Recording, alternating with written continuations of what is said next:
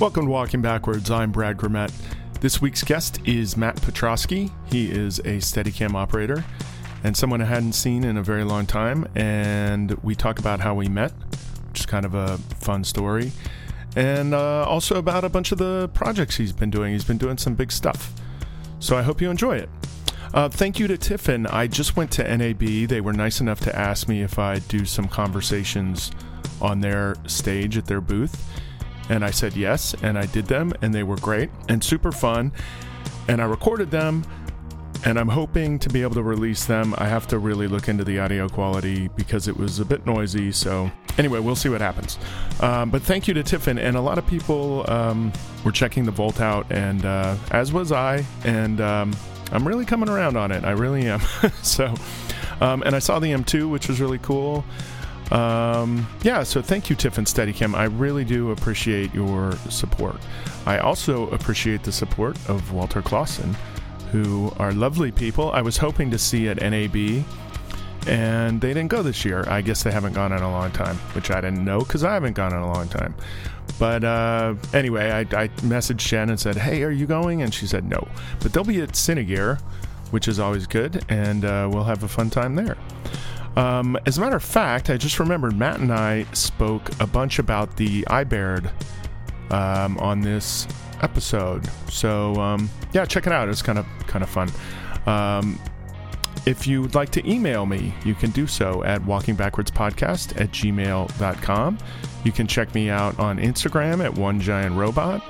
You can check me out on Patreon at patreon.com/walkingbackwards. And you can just check me out anywhere else, I guess. Look me up. I'm on other stuff too. I don't know. Anyway, that's enough of me blabbing. Check out Matt's podcast. It was a lot of fun. Enjoy. I'm sitting here in front of Matt Petrosky. Pronouncing that right? Yeah, that's perfect. Yeah. Steadicam extraordinaire. Do you remember where we met the first time? I think the first time we met was for that commercial or whatever promo that was on a beach, which I think was probably one of the hardest days for both of us, just running backwards in the sand, dueling Steadicams low mode. It was brutal. It was brutal, and it was one of those weird things too, where all of a sudden you're on set and another Steadicam operator shows up, and I'm like, oh, okay. Oh, well, that was super weird because I knew of you. I didn't know you specifically were going to be there. Right. I knew I was the second Steadicam.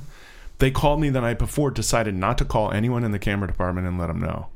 So I showed up and I'm like, hey guys, I'm Steadicam. They're like, no, you're not. He is. And I'm like, no, I'm the second guy. And they're like, the what? We have one camera body. Right. I'm like, well, okay, then it was I think it was like a Red and a Phantom, both running high speed and all day. I had the Red, you had the Phantom. Backwards you in had the sand. Superpost, right? Yeah, and it was one of the few times I've actually used the Superpost, and yeah, it was exhausting and amazing. But it's preserved for all of history. It's in Jerry's book as an example of. I've never seen it.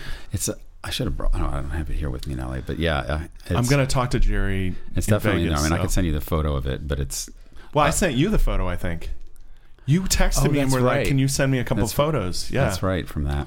Yeah, I think the assistant took a bunch of photos or something. Yeah, those poor guys trudging around endlessly back and forth. Yeah, those two twins, redheaded. Like little redheaded kids, right? Mm-hmm. They put fake hair on their chest. Yeah, it was like a Hasselhoff like promo or something. It was a Hasselhoff reality show promo, right? So the did you ever watch it? The promo? No, I don't know if I ever saw it. I don't remember. It's on YouTube. it's got the whatever the music from that show he did with the red bathing suit. Oh, Baywatch. It's got the Baywatch music, and then the kids running down the street in slow mo. It's pretty funny. I mean, it's for one day. It's they did a good job. Yeah, it's sort of amazing how fast even a toddler can run when you're trying to go backwards in the sand. for the 8th hour. I remember we were there at Paradise Cove. Yeah, and it was sun up to sundown. Exactly. I mean, it was like right. every last scintilla of light, as they tend to be. We overshot. I remember, like, what you see once you see it, you'll see like, you know, a lot of our stuff's in it, but it's a 30-second spot.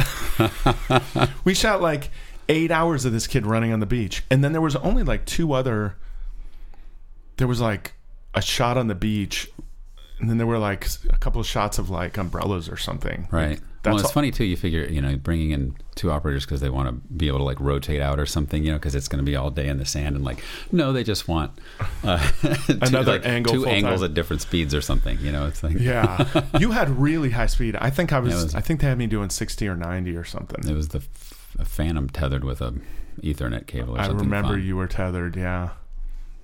You had it. Although the camera's light. The camera's lighter, and the Super Post, you know, it's like it acts like a giant set of antlers almost or whatever. So it sort of stays put once you like put it out there, but you're still running with the weight of it. I mean, it's still all day. Yeah. Well, anyway, that was a fun job. But I remember sitting with you at lunch, like we were talking rates a little, like, hey, what? And I think we got like the same amount of money. Yeah. So I think we both pretty much maxed them out. Which is good, you know. I mean, you should get as much as you deserve. It's the community and all that is a huge part of what I love about Steadicam. And I mean, I think, you know, it all started with Garrett and continued on. I mean, it's very much an oral tradition that's passed on through workshops and little operator meetups and things. And people calling each other on the phone. I mean, I've logged, God, hundreds, maybe even 1,000 hours, like on the phone with, you know, mentors and mentees and friends and coworkers and people just trying to figure things out, or, you know, how something with gear, something with a shot, technically, something with rates, something with, you know, whatever. Have you ever done a deal with this studio or something? Sorry, I just wanted to push that a little closer. You're fine. Okay. I just don't want to. I don't want to be so much louder than you all the time. That's true. And for a long time, we've talked about this before on the show. Like, there was so much of a necessity to that. Like when your gear would break all the time. Mm-hmm. And there's less necessity now, but it's nice. Not everyone, but a lot of people really keep it up. Yeah, they keep doing it. No, and I think it's. I mean, like Steadicam on set, you're a bit of an island. Like it's a sort of a, you know, this kind of a voodoo art. And if, you know, once you get to a certain point, like it's been a bit of a long road and stuff. And so, you know, I mean, you're kind of the only person there. You know, you're the resident expert, so to speak. And so having, you know, a sounding board or a friend, another operator, whatever, to bounce stuff off of is always great. And it's just rare you get 2 Steadicam operators on a set together. So that's, you know, it happened to me a couple of weeks ago. Me too, actually. For the second time ever. It's like I've done it.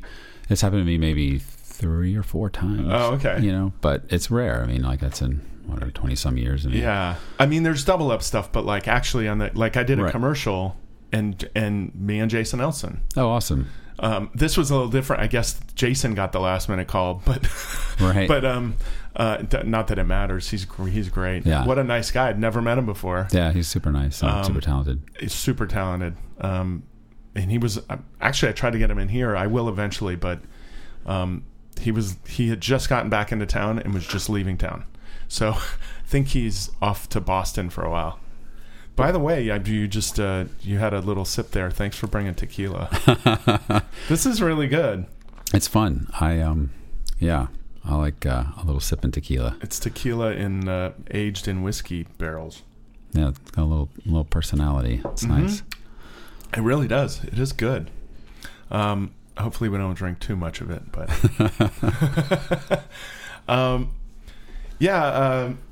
that was a fun way to meet another operator. Yeah. Kind of. But now, I mean, like I'm still doing like commercials and promos. You're doing the big shows. I was looking at your IMDb, man. The hell? Trying to. Well, the most recent credit I saw was Jungle Book. Jungle second Cruise. Unit. Oh, Jungle Cruise. Sorry, I wrote down the wrong thing. Jungle Cruise, but you did second unit on that. Yeah, huh? The second unit stuff in Atlanta. They had a second unit in Kauai also, but when they came back to Atlanta, they sort of recrewed up and was able to jump on that. Oh, so did they shoot in? They shot most of it in Kauai. They did. Okay. And second unit, and then they traveled to Atlanta for a lot of stage work. And actually, they recreated a bunch of jungle stuff. It was pretty amazing. The greens on it were incredible. I mean, really. Yeah, these sets. I mean, stuff they had spent literally months dressing, like hand dressing vines and orchids. And, oh my God. I mean, it's just incredible. How long was that second unit for you? That was one of those. It's kind of awesome. I went in and met with the director DP of that unit was Alexander Witt, and went in and had an interview with him, and got a call from the producer driving home, and we're talking, and he said, I guess we should talk about Steadicam stuff, although I don't really think there's going to be any of this or that, but he's like, we ought to just have this conversation or whatever. And so we did. We just had a chat about it, and kind of was like, yeah, okay, you know, whatever. Kind of made a I mean, you just like the deal. Yeah, but not expecting whatever, and then we show up first thing on Monday, and we're all having a second unit meeting in the catering trailer, and they're like, Matt, so do you have your Steadicam rig with you? And I'm like, I mean, it's not in my pocket or my truck, but it's here in Atlanta. We could have it on our truck in a few hours probably. And they're like, yeah, you should liaise with the transpo captain here and make that happen. Day one. So, at least it wasn't first up. No, but I mean, it was, so I think it was originally, it was only supposed to be like 3 weeks, and it ended up going on for, I want to say like 8 weeks or something. But wow. I wasn't able to stay on for all of that. I actually had to leave. I had a prior commitment that ended up, I was going on to the additional photography for Avengers Endgame. Yeah, I saw that on there too. That's cool. So, how long was that? I feel like that portion shot for 7 weeks, which sounds like a long time when, I mean, worked on indie movies that were done in 4 weeks. But relative to the production, I mean, that family's been together for years. I mean, it's like years, literally. Is it the same people doing a lot of them? A lot of them, yeah. And it's Jeff Haley, who's over there, who was like the A-camera Steadicam star, and a bunch of other great guys, Chris Duskin, and actually, I'm most likely going to have Jeff in very soon. Oh, I mean, Jeff's great. He's amazing. Just an awesome guy, and incredible operator and talent. And he's great. Actually, I have a neat story about meeting him. He's like, he directs, and he's working on sort of segueing into that transition, I think.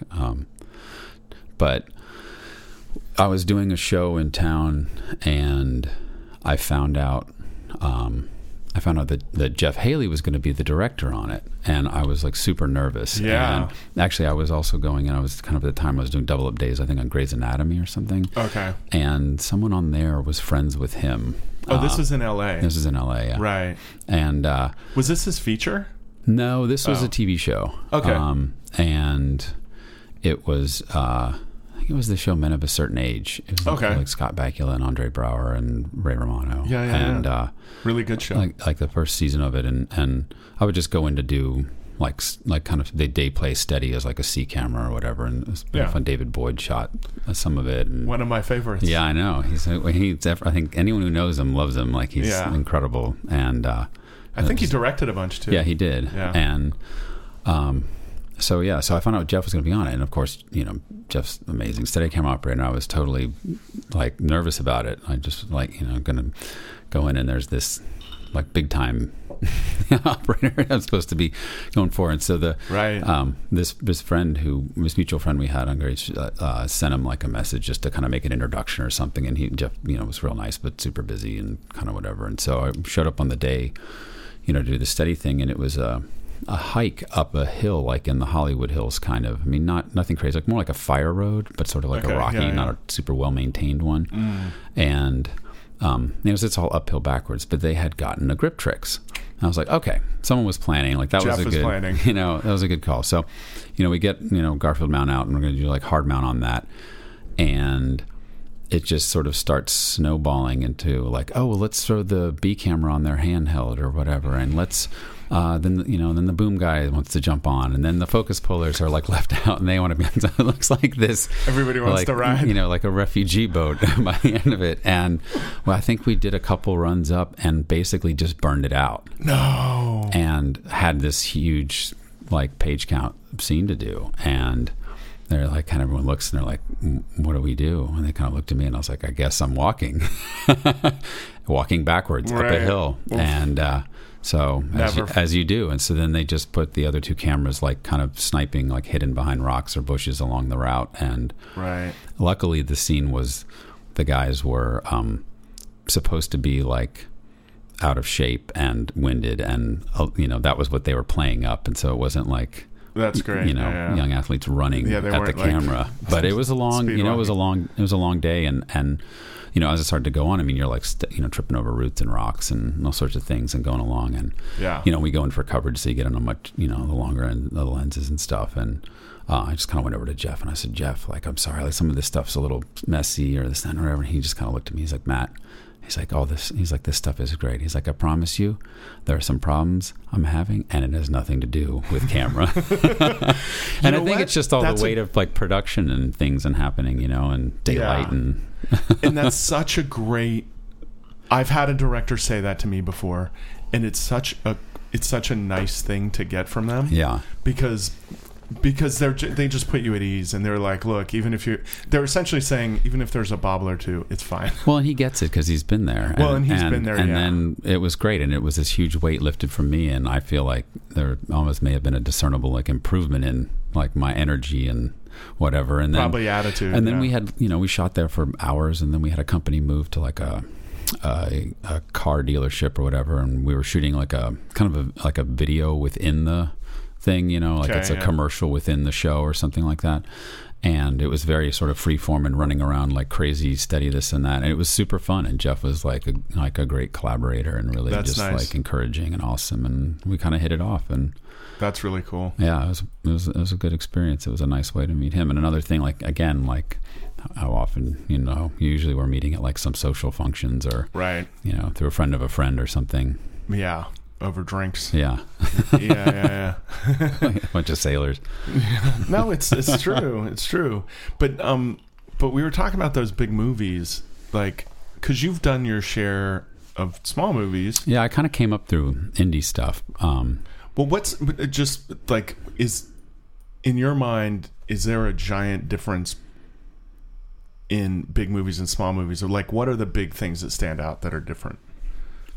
I mean, yeah, sort of yes and no. It's kind of a weird.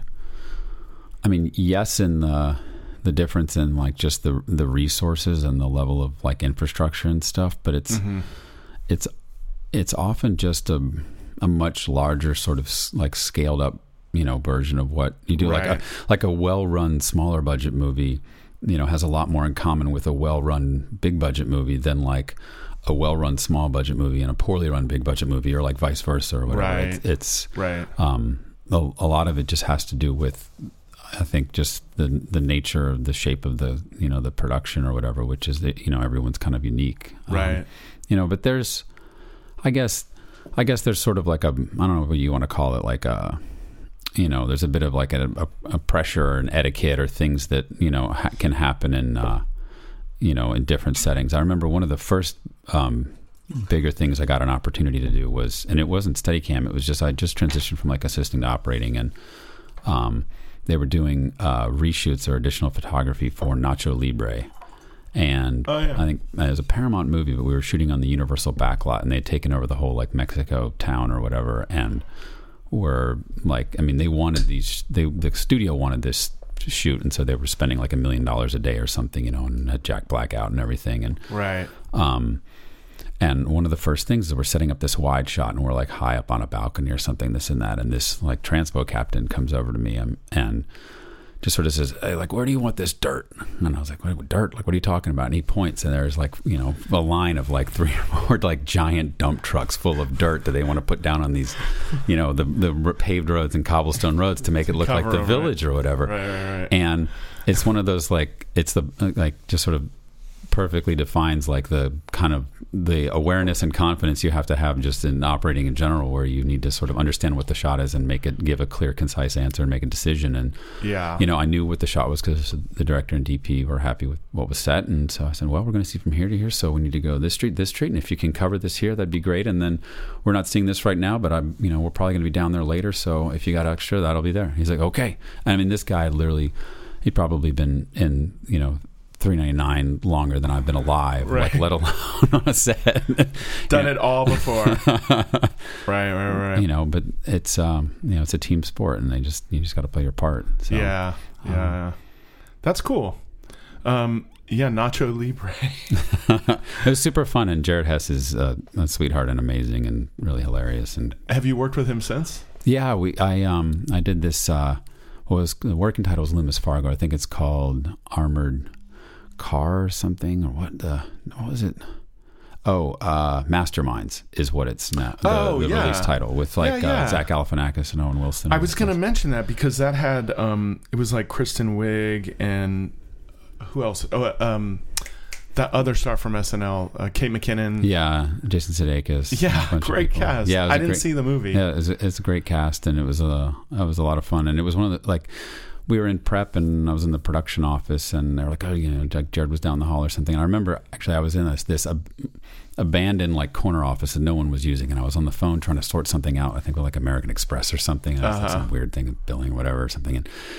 And I see him, like Jared, like, who's a tall guy and like, just quite a personality, like kind of trucking down the hall, and he starts like making his way, like he's going into coming to the office. I was like, oh God, am I like in his office? And I didn't realize. I was like, no, there's like no furniture in here. This is like, right. Whatever. And he just like walks into the office. He's like, hey Matt, good to see you, and runs up and like gives me a giant hug. I was like, awesome. Like, there you go. Nice. So that's cool. Yeah.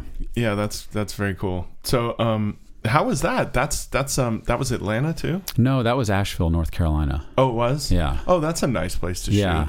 Yeah. I mean, some of the locations kind of get, they're a little bit of a drive and stuff, but it's beautiful there in the Blue Ridge Mountains. So it's like, I don't know. I don't mind. Actually, not only not mind, but I really like enjoy and kind of thrive in the, like, a bit of the outdoor adventure environment. I think it's one of the great things about like what we get an opportunity to do. And even like the super early, sunrise calls, we were driving north to like Palmdale, Lancaster or something. Like, you'd never be on the road at 4:30 in the morning otherwise to see this spectacular sunrise coming over. Yeah, these, it is pretty great, like California mountain ranges. And it's anytime you're working out, like, in a place like that where you're in the Blue Ridge Mountains or you're in Hawaii or something. I mean, if you're, I don't know, it always just feels really good to be in nature and kind of a part of that. And then also, I like it when we're using that and you see it on camera and it's on the screen and it's and it's a part of the story and in the story and the backdrop for the story. It's like it just it gives it a lot of like depth and texture, in a way that I don't know. I just think it pays dividends, and so that to me is exciting and it's worth the extra effort, whether it's a little like longer drive or less sleep or up a hill or something. I think you've done more of those than I have. I mean, I did do a movie in DuPont State Forest, which is like 40 minutes from Asheville. Yeah. And that was in the forest every day. We literally shot every day except for one in that forest. Yeah. So we're up and down the hills, down the pass. There's there are a bunch of waterfalls there. Did you go there while you were there? It's gorgeous. I don't know if I'm trying to remember. There's like a triple waterfall. Yeah. At one point. Anyway, but you've done a lot of like movies in different places, like a favorite of mine is Mud.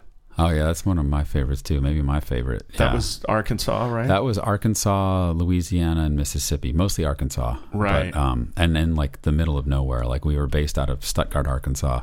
Stuttgart? Yeah, it's the duck hunting capital of the world, and the population at the time was like, I think, just over 9,000, and that was the big town we were in. I was going to say that sounds bigger than I thought it was. So I mean, some of these towns were, a couple hundred people, or even some, and then some stuff was just like the middle of nowhere, truly. Right. I mean, some of those locations we're in the, like, us shooting on a sandbar in the middle of the Mississippi, and we were staying. So cool. We were staying in Mississippi. You have like a super early wake up and riding in for I don't know, half hour, 40 minutes, and following some unmarked turnoff onto a dirt road, and then you're driving on that for a few miles, and then up on the levee for a few miles, and then down on the backside of the levee where they clear cut a base camp, and all of our trucks were there, and everything would get hand loaded into Rangers and Gators and driven down to the riverbank and hand loaded onto boats, and then it was 20 minutes upriver on the fast boats and 45 minutes on the slow boats, and then you were there. You were on an island in the middle of the Mississippi. And it was amazing.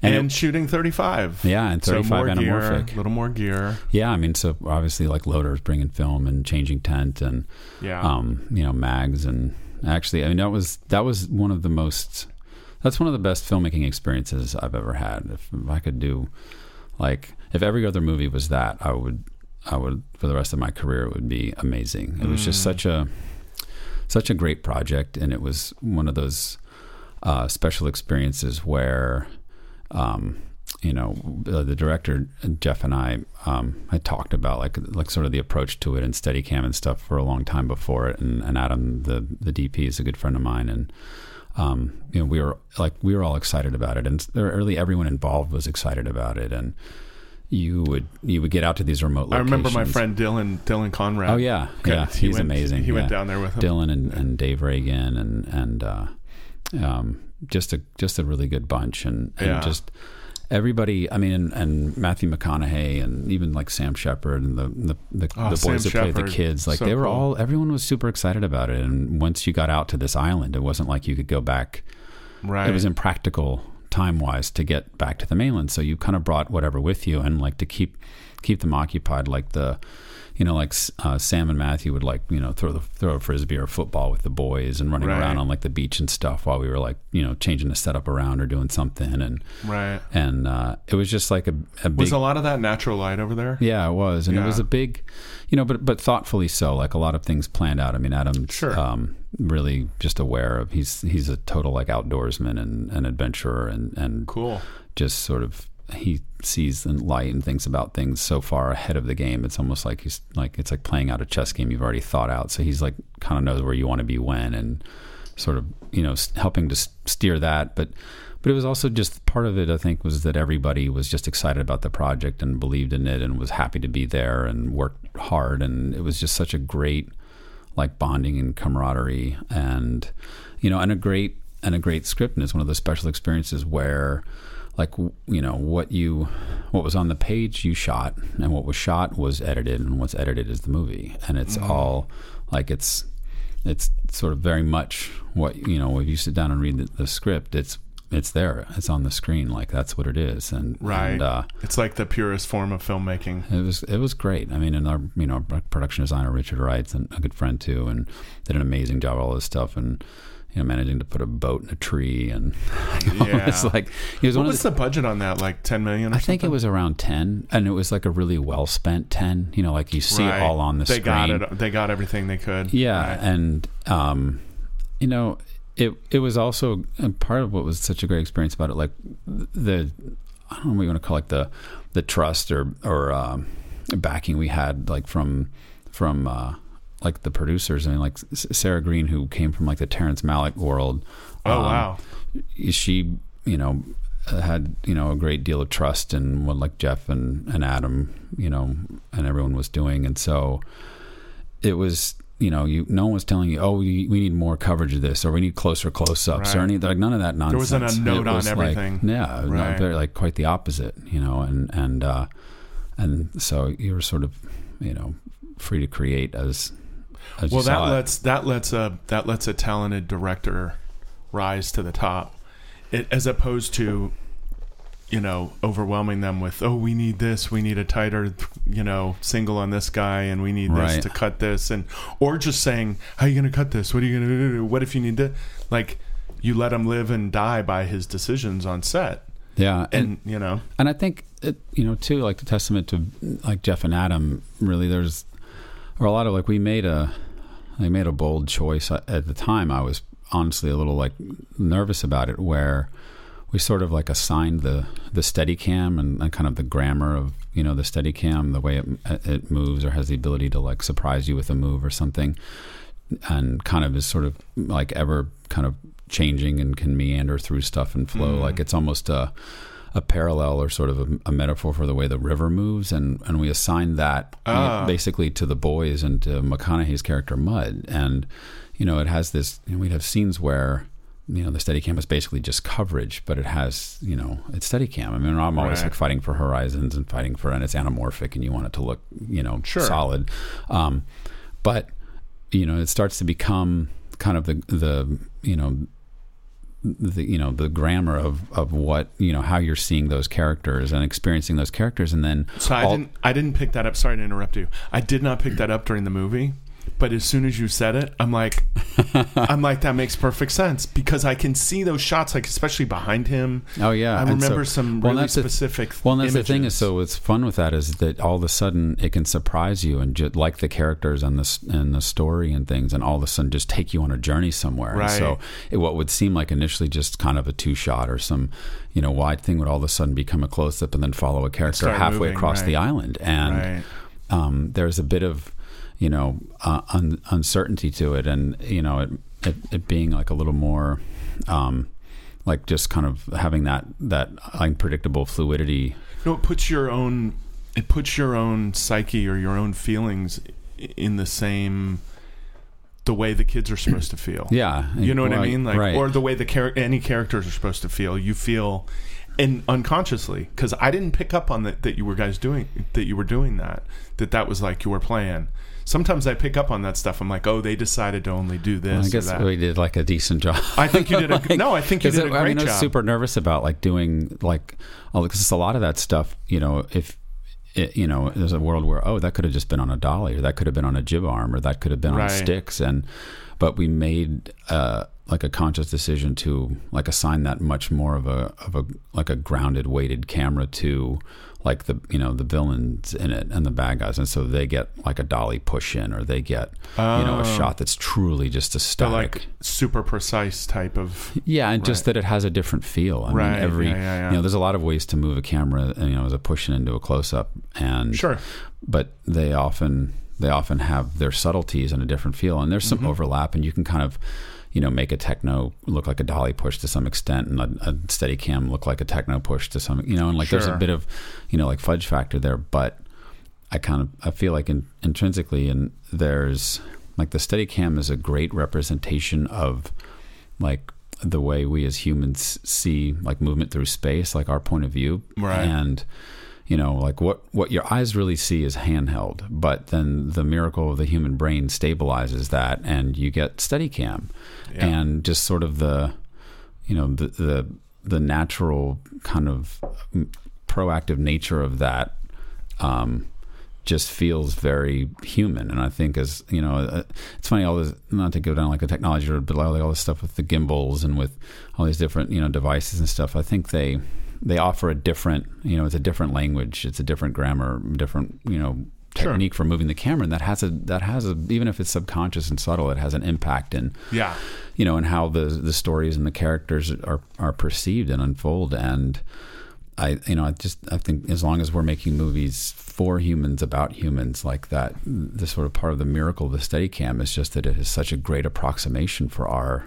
point of view, and when you use that for a story purpose, I just think it I just think it's a great tool for it, and it was a lot of fun, and I was pushed hard. I mean, there's a lot of stuff on Mud where vast river and stuff, you have endless horizons, and you're anamorphic in film, literally in a video tap. But I got to say, like the Panavision, like the XL2 is such a wonderful camera to fly. I mean, it's that a great camera to fly. I don't know if there's a better sync sound better camera. Than lightweight. Yeah. Oh yeah. There's. I don't think there's a better sync sound camera to put on a Steadicam. Like, it's just the sort of the wide, low weight of it, and the size. The Aerocam's nice, but it's higher. It's a little top heavy, and it's a little skinnier, so it doesn't have the same side to side like low mass. Right. And I mean, a properly converted 435 is amazing, and it's a little bit lighter, and you can get a little more active with it. Quite a bit lighter, actually. But it sounds like a coffee grinder. Yeah. And then a 235, you can do some great like running rig kind of. 235 is nice. Yeah. Yeah, but again, a different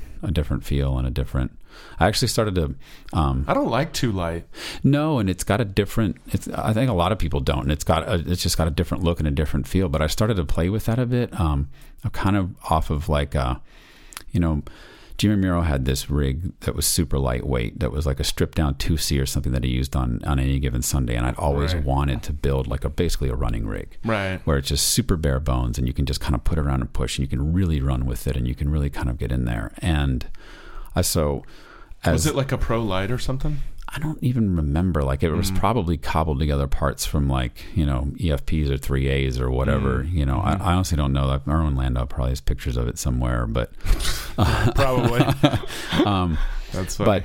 But the idea of being able to like move like quickly and dynamically but without the total frenetic craziness of like full handheld or like the stabilized precision of a techno with a Libra head kind of thing. Like it's, it's always sort of fascinated me, and I wanted to do that. And so when I was kind of upgrading stuff, when things were switching over to HD and I was like new post and wiring and all that business, I had my original sled parts that I'm saving them to build this like second running rig. And I made the decision to basically sell all that and take that money in a little bit more, and not much more, a little bit more, and get a second Pro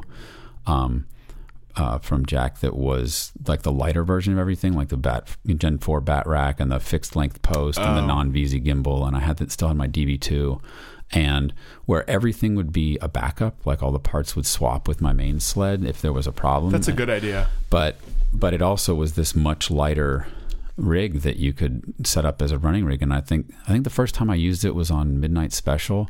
And I was going to ask you about Midnight Special because Jeff Nichols also directed that. Yeah, and Adam Stone. Shot it, right? Yeah.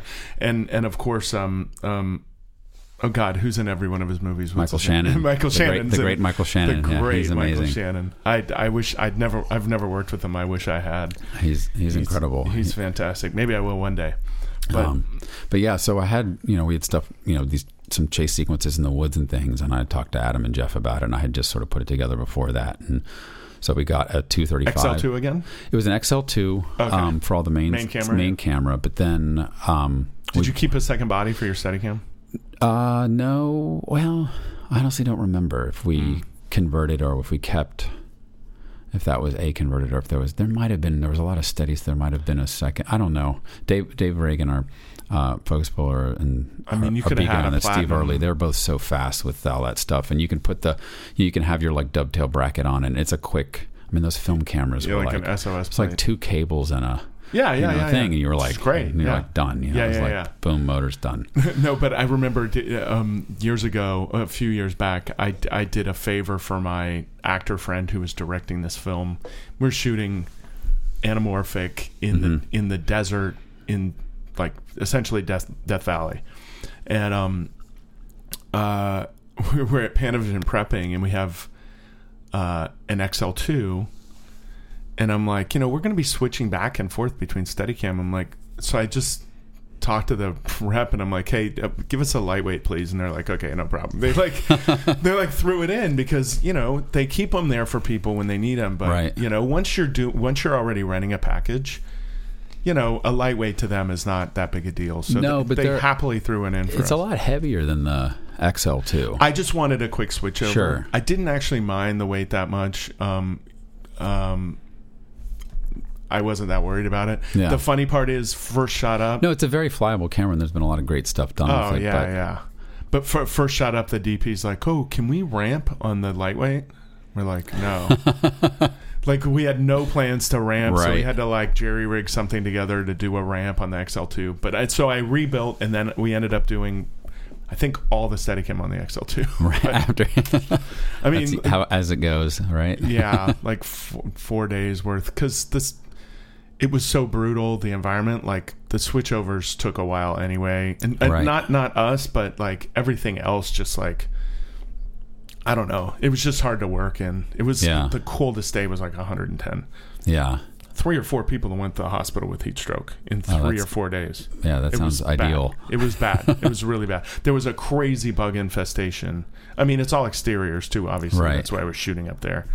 It was nuts. It was really nuts. It was fun, but it's one of those tough ones. Right. Well, I'm doing it's favors. Everybody's doing favors too. So favors are tough. I'd rather do a favor than be undervalued. Yes, agreed. 100%. I mean, it's just because a favor you're appreciated, but they just maybe don't have the means to do whatever. But I want to get back to that. Actually, I have an interesting little aside. Well, the nice thing was he was spending all the money to be on screen, right? Like, whatever. Right. Yeah. Okay, there's hotel rooms, but we were staying, in not nice places. Like, I mean, there aren't really nice places up there anyway, but we're just staying wherever, and there's an RV, and we had what we needed, but it wasn't extravagant. It's super basic. We had tons of water and Gatorade. Right. But, yeah, bare bones. Yeah.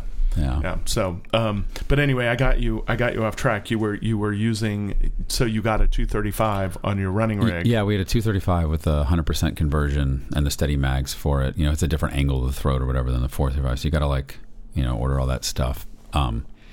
It is? Oh, it's a slightly different angle than I'm pretty sure than the 435. It's different set of mags. So you have to have a whole different. Well, if you want a mag that runs true like vertically, yeah, sure. I mean, you can put the other mags. They're all the same throat and gears, but they are, right? Okay. But or the whatever, you can use the Arri 3 mags on it, but it's not going to be a balance like a sort of steady cam. But the 235 doesn't it? You don't need like a mag insert, right? Well, the mags are longer, like the throats are longer on the steady mags, so it kicked it back and then it was right vertical. And it makes it vertical, right? Okay, it's sort of all in one. I mean, threading them as a loader was always a challenge. The steady mags were tricky because they had that long throat, right? Even on the 435s or Arri 3s or whatever, the SL Cine mags. The Arri 3. The Arri 3s, well, anyway. Yeah. I remember, I didn't load that much, but I've loaded my fair share of Arri 3 mags and 435 mags. And actually, do you remember Matt Bass was on this? Mm-hmm. We talked about doing a hand crank 2C. Oh, yeah. That's a fun one. On a Arri 3, and me in the bag trying to untangle the mess he'd made for like 2 hours. Just like turning, like trying to rewind. You're like sweating onto the total film. Spaghetti and in there. Yeah. Totally awful. Anyway. At some point, you want to just cut it and like have the lab figure it out. Yeah, I think that was another like favor thing. I think we only had 2 mags. So it's like you've tied up one of the 2 mags for 2 hours. We probably could have just given them the mag to get later, but then it slows everything else down for all day. Anyway, we figured it out somehow. I can't remember how. Actually, the best bet would have probably been to just literally dump the mag in the bag.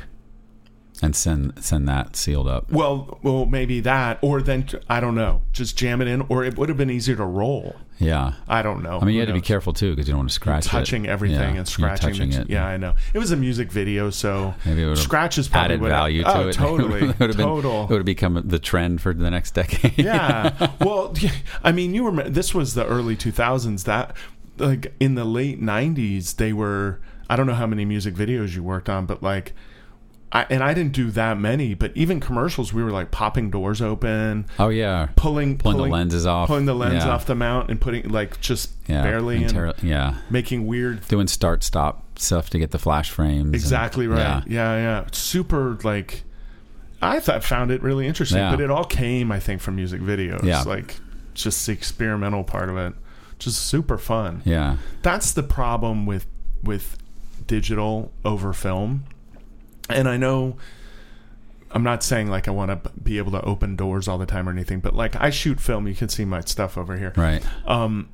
And the dream of film, for me, the best part of shooting film is your happy accidents and the surprise you get when you get your prints back. Oh, yeah. It's nice to take a nice photo. And Matt Kennedy and I were talking about this. Like when you can look down at every single photo and go, almost. Let's take another and just like keep shooting. Where, like, you take one frame with a film camera and you don't know what you have. So maybe you take 2 to protect yourself or whatever. But like, you're not doing the same thing. It's different. Oh, it is different. It's funny. I often find with digital or even shooting like the iPhone or something, like, that I'll take a couple of pictures of something and 9 times out of 10, the first photo I've taken, which is just for some reason is always just the better one. And every now and then there's something because your instincts have kicked in, and now you're letting your brain interfere with your instincts. Exactly. And maybe something is too perfected. Maybe it is better with a little like off this or a crazy flare or something, or a little funky composition or something. Yeah, I totally agree. Yeah. And that gives it character. That's the interesting part of the photo a lot of times, right? Yeah, it's your immediate reaction to it, sort of unfiltered. Yeah. Not trying to, for whatever reason, apply some other standard to it. Right. Somebody else's standard generally, right? But I used to bracket a little bit, and probably 10 years ago or something, I started bracketing stuff, and I got my first 2 or 3 rolls back, and I was like, why the fuck am I wasting film taking the same photo 3 times at different exposures because the first one I liked. Right. You know? And so I said to myself, I'll never bracket again. If I didn't get it in that shot, then I didn't get it. That's okay. Right? Right. Well, that was part of the magic wasn't there. Yeah. Right. And it's still there if you shoot film. It's just rarer and rarer, and I don't even shoot it enough anymore. Like, not a lot of people do. It's becoming harder and harder. There's less infrastructure for it. I mean, we're lucky to be in LA where there are labs here. Right. You know, and I'm sure New York, and I know Chicago has one, but even that lab when I was there took a week or something, you know? Yeah.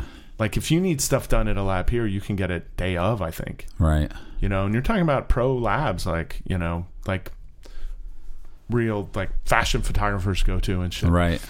Yeah. Even they don't shoot film anymore. Yeah. It's less and less, sadly. Yeah. Yeah. But it gives you something. Anyway, but Jeff Nichols shoots film. He does. And that's pretty cool. Yeah. I mean, the Midnight Special was a mix. There was some...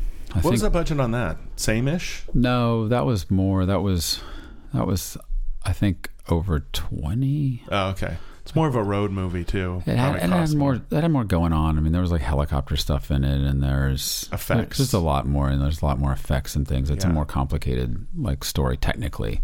Right. You know, so yeah, that it was a bit bigger. But where was that? That was mostly Louisiana. Okay. There was a bit in New Mexico and a bit in Florida, which was actually one of those classic crazy weeks where I think in the last 8 days we were in like 5 different states or something. Oh God. Did you all go? Yeah, most. You didn't just hire assistants down there? No, I mean we were bringing cameras and lenses, and like at a point, if you're like dealing with all this stuff, like you're just. Like what's bringing another guy, and if you bring in all those guys, it was like a lot of the same people that were on Mud, and right, you know, and just that this sort of that family, and so it's like thing, and so you know, you just you bring everyone, and you know everyone's gonna get along and do a good job, and especially fun. When you're going to a state for like 12 hours, right? And you've got to have a shorthand and be dialed in and not figuring out like you didn't. Oh, hey Mike, nice to meet you. Yeah. Oh, and you don't have a cart. Cool. Right.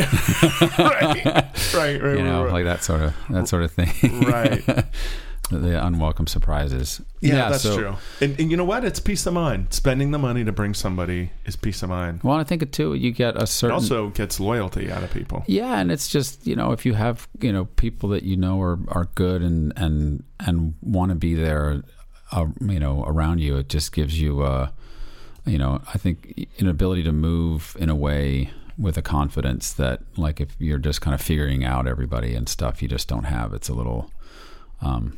there's a reason a lot of crews stick together. There's, or teams stick together. It's just there's a comfort and efficiency and a just quality to it that is hard to get otherwise. Right. And you've worked with Adam Stone on a bunch of other stuff, right? Yeah. Adam and I are good friends and were you buddies before? Yeah, we went to college together. Oh, really? Yeah. Oh, where'd you go to school? Well, now it's University of North Carolina School of the Arts. It was just North Carolina School of the Arts when I was there. But it's UNC's art school in Winston-Salem. Okay. And, cool. It was a great... Wait, is there another art school that a lot of people go to? I mean, there's probably... No, in North Carolina. Because David Leb went to one, and I don't think it's the one you went to. No, I actually think it... I think it is. Oh, it is? Yeah. Oh, okay. There's a bunch of guys. Dylan Conrad. Oh, yeah. They went to the same school. So, yeah. Okay. Do you know Leb?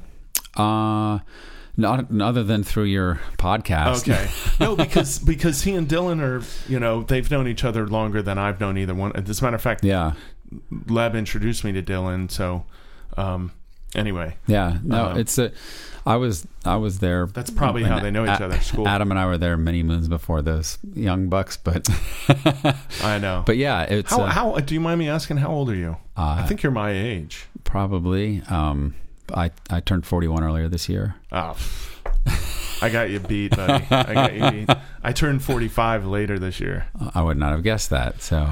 It's because I drink enough booze. I preserve everything. You preserved your youthful looks. Pickle. No, I notice it not only in like some extra wrinkles on the face, but like in the aches and pains department, you know. You just, I mean, it's, I don't feel like there's anything that I couldn't do now that I could do earlier. It's just you don't heal as quickly. Right. So whether it's just like a peeler of a day or just some physical, like, you know, the dolly takes your shins out or something, you know, you're like, whereas, I mean, God, you'd like, you know, in your like early 20s, like slice your finger open or something and you like throw a piece of, you know, cotton ball on a piece of gaff tape on it. And 2 days later, it's like it never happened, you know, and now it's like you're super careful and like Neosporin and Band-Aids and file a report with the medic and you get out. And like 3 weeks later, it still hasn't healed. And you're like, you know, and then it's a scar. So yeah, that's how it goes. And you know what? I have some scars on my leg. I was doing a shot for a pilot last year for this director I love, and I was walking backwards up some stairs, leading the lead character up the stairs, and I back into this little, just on the side of the sidewalk. It's like some big mansion with a, you know, it's like a brick sidewalk kind of thing. Anyway, I back her around to hinge her to the door, and I had done like 3 rehearsals of it. It's totally fine, but the sidewalk curves, and on the edges of it, it's like a 5-foot drop. Oof. With no railing, but there's plants everywhere. Okay. Like really dense plants, like covering it all. As a matter of fact, I'm surprised it's Dakota, and I bet it's not. I bet they hit it by doing the plants, right? Because there's no railings on this thing or anything. Oh, maybe not. I don't know. Anyway, who cares? But I get to the top, and when we did it for real, she was a little closer to camera, which meant I need to go a little further back, and you know, just to keep the frame size, to keep the frame size.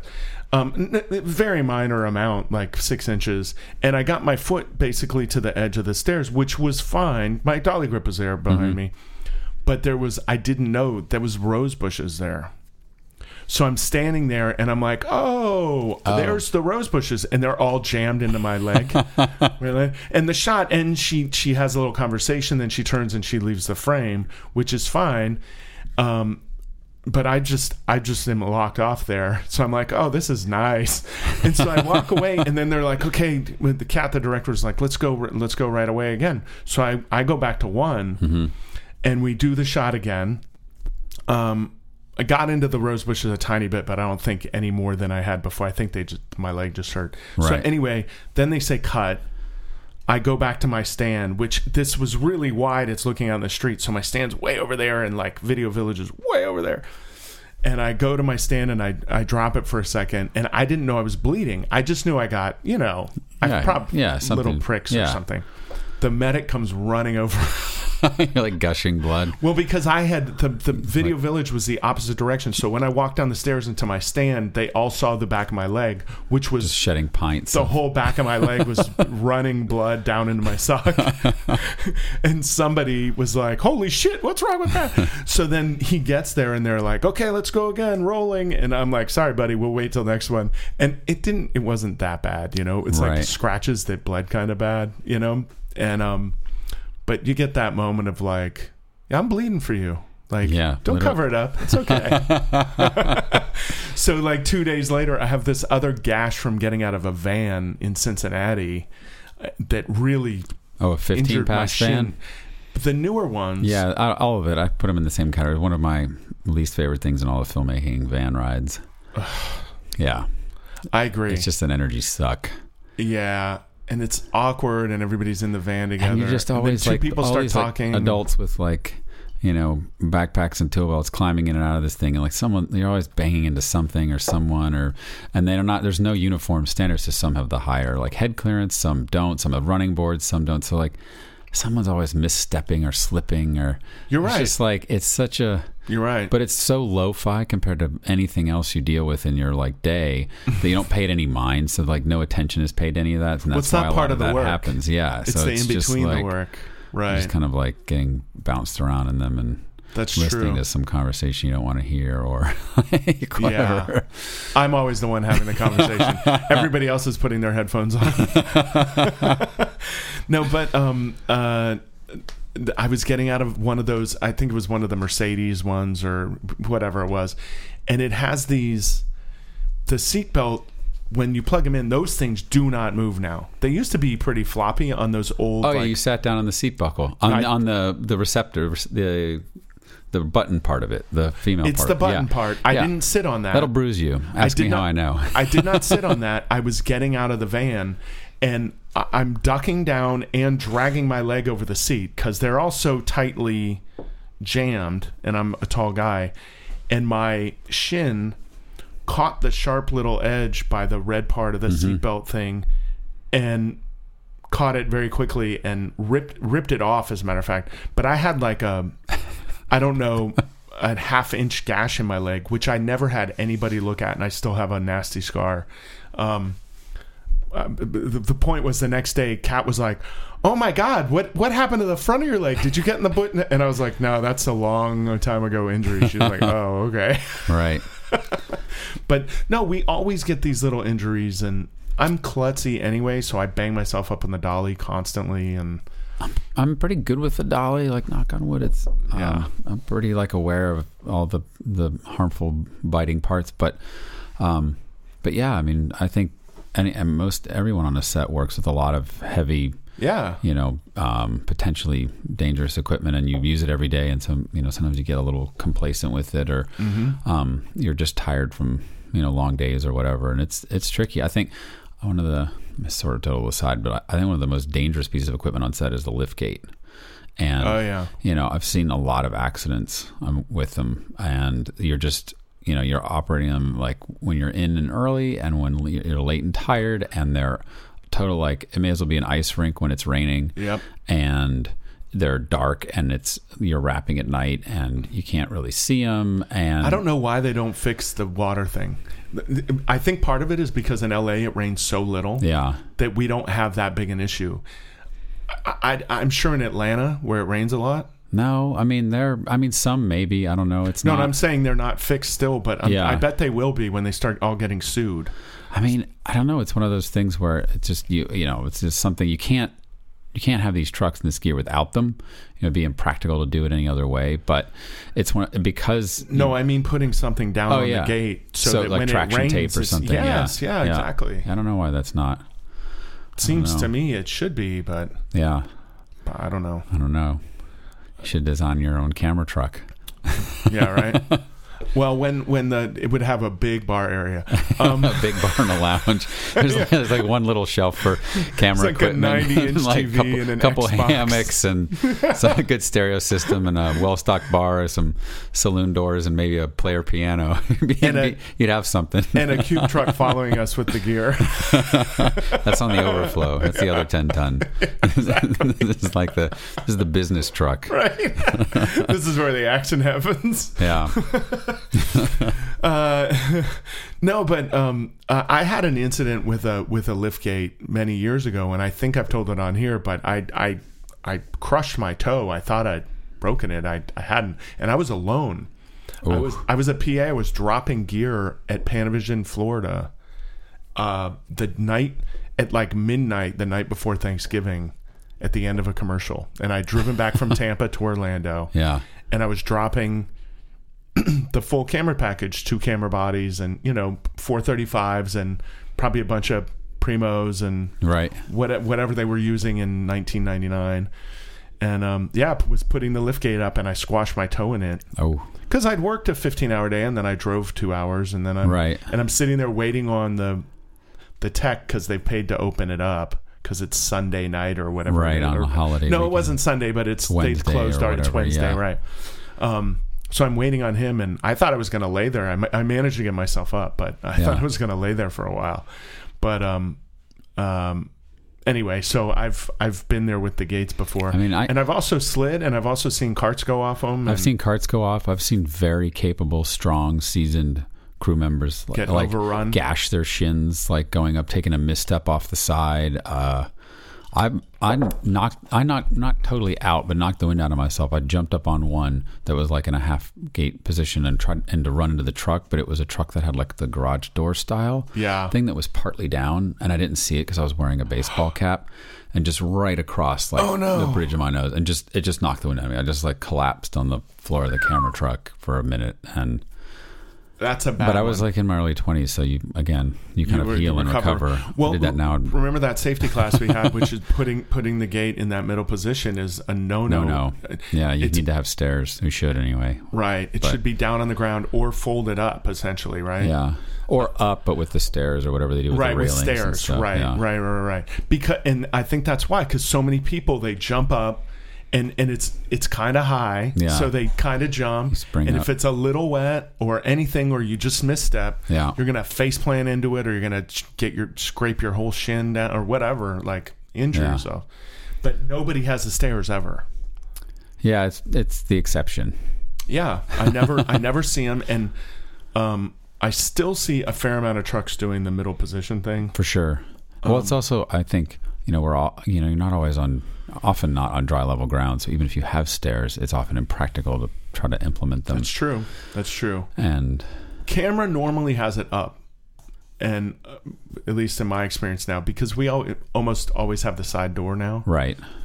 So, and there's Yeah, stairs there. on a good 10-ton you do. Right. And so that's good. But like so many other trucks I see that don't, or I don't know. The guys that are in and out a lot more, electric, grip. Yeah, they're grabbing like whatever. Go grab the Ladders and stuff that load from the back. 4 foot Yeah. offset, or go Right. grab the 12 step or whatever. Yeah. I don't know. So many safety issues so often, I'm surprised more of us don't get hurt more often.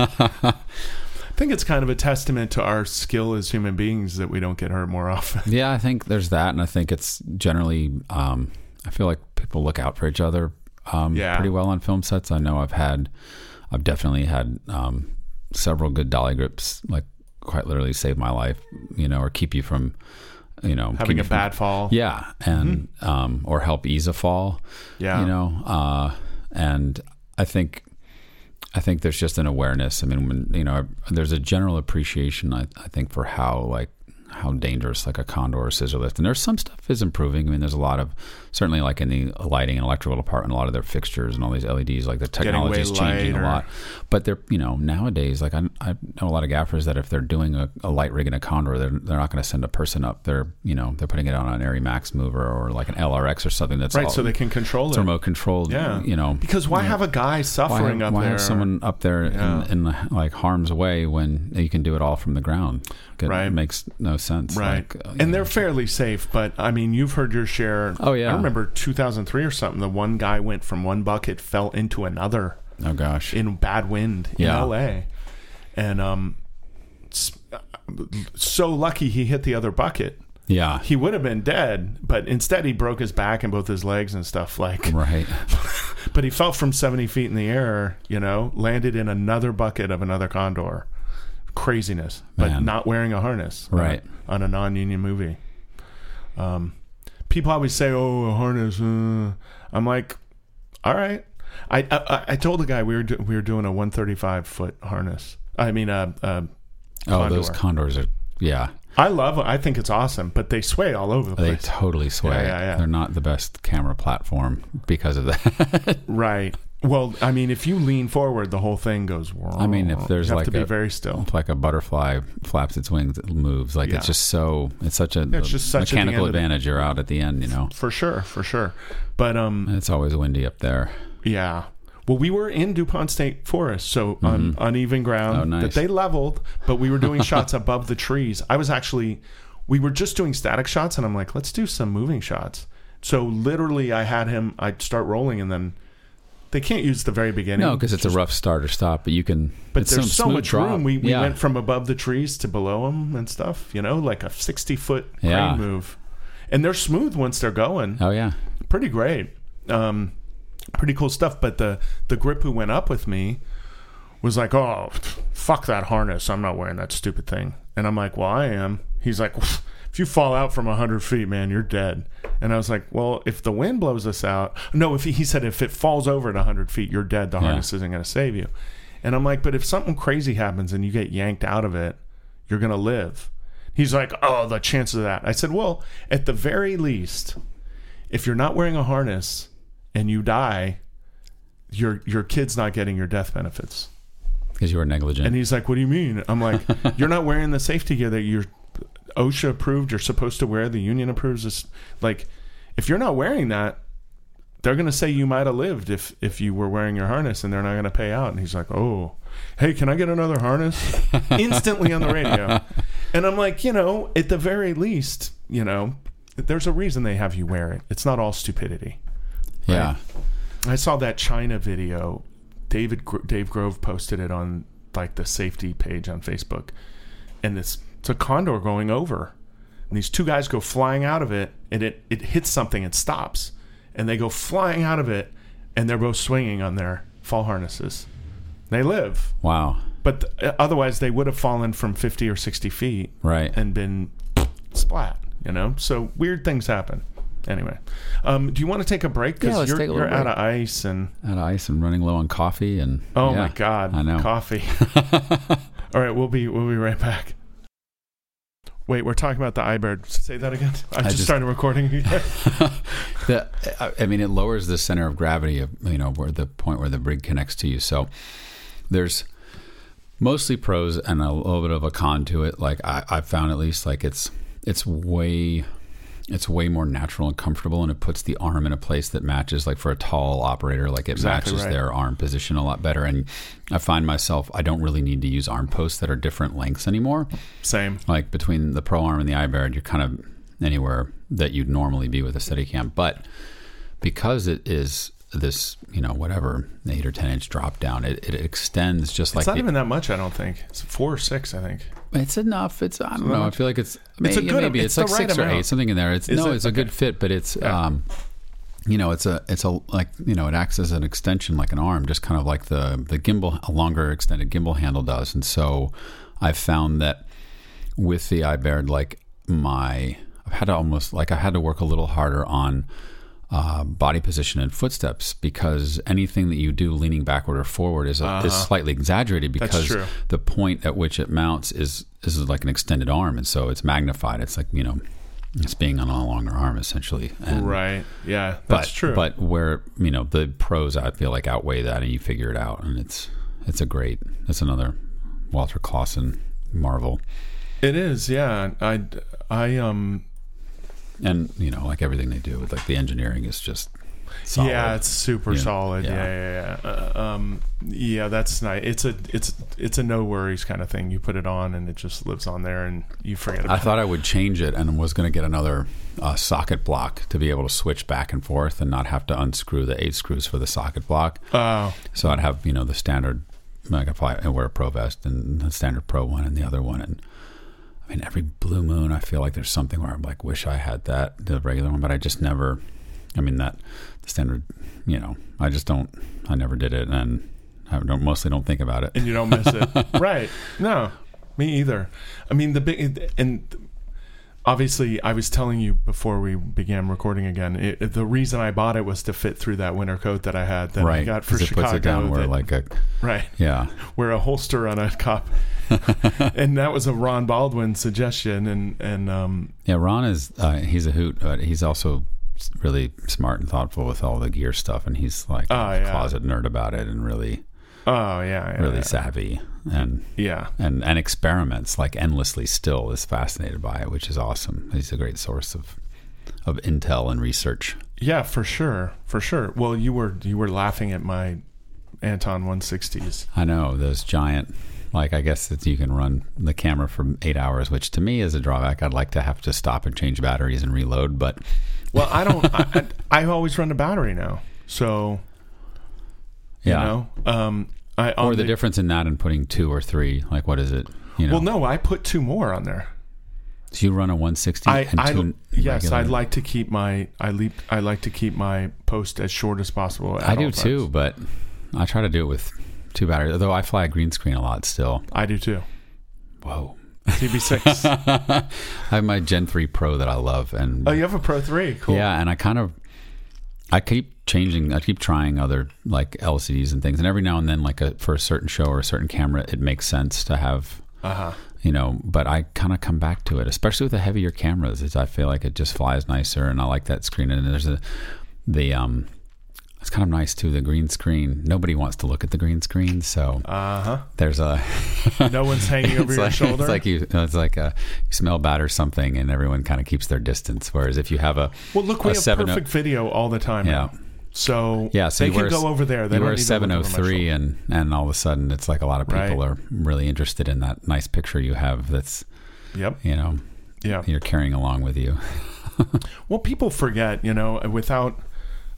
I'm not a big fan of when they lean over my shoulder and want to point at the monitor and this and that.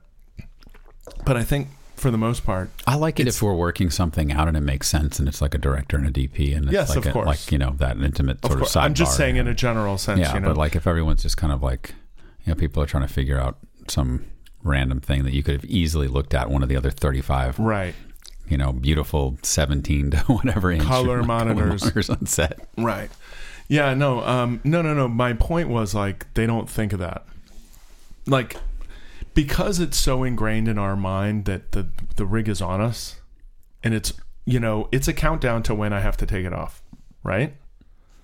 I mean, I don't generally think of it that way, but there's going to be some point where I have to put this thing down. Sure. So and the more I wear it all day, the less useful I'll be at the end of the day. Right. Yeah. Well, it's about balancing. I mean, you have a certain amount, and it's like balancing like your fuel reserves or whatever. Like that's my point. It's not infinite, and it depends on the rig and the camera and of course all the shots stuff, and the terrain and everything. But you're managing that. I mean, that's part of being. That's my point. Yeah. So all that stuff matters, and it's just like you. Sorry, that's weird things happening. We're hearing weird noises. Not that cable again. Sorry. No, my point was that the when somebody's looking over your shoulder and wanting to talk, it's draining the resources that you have in your body. Right. And look, I'm very rarely like, oh, I need a break, and every once in a while I am, and I'm guessing you're the same way. Yeah.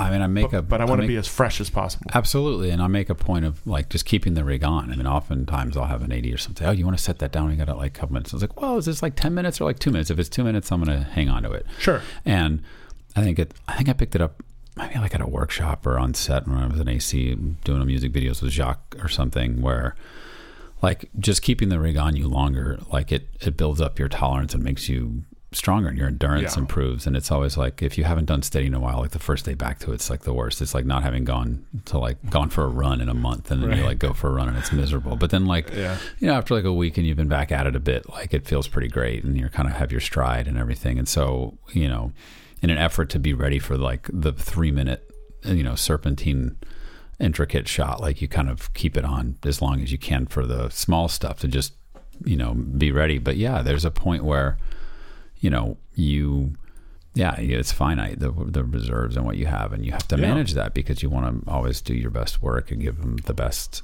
possible. And right. And so, and also like, it's nice of ADs to be like, oh, hey, do you want to put it down? We have a minute. That's great. But also like when I need to put it down, it's going down. Do you know what I mean? Like, oh yeah. Like, well, there's a point where it's silly. I'll do their 3 takes or whatever, and then I'm like, and then they're like, okay, and I'm just docking, right?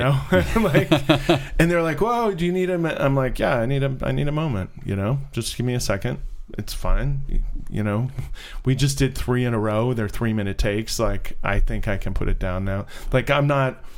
Well, in other words, like earlier in my career, I'd be like, hey, can I put it down? Like now, I just put it down. You do. Well, also, I mean, it's interesting is like as you age and you're like.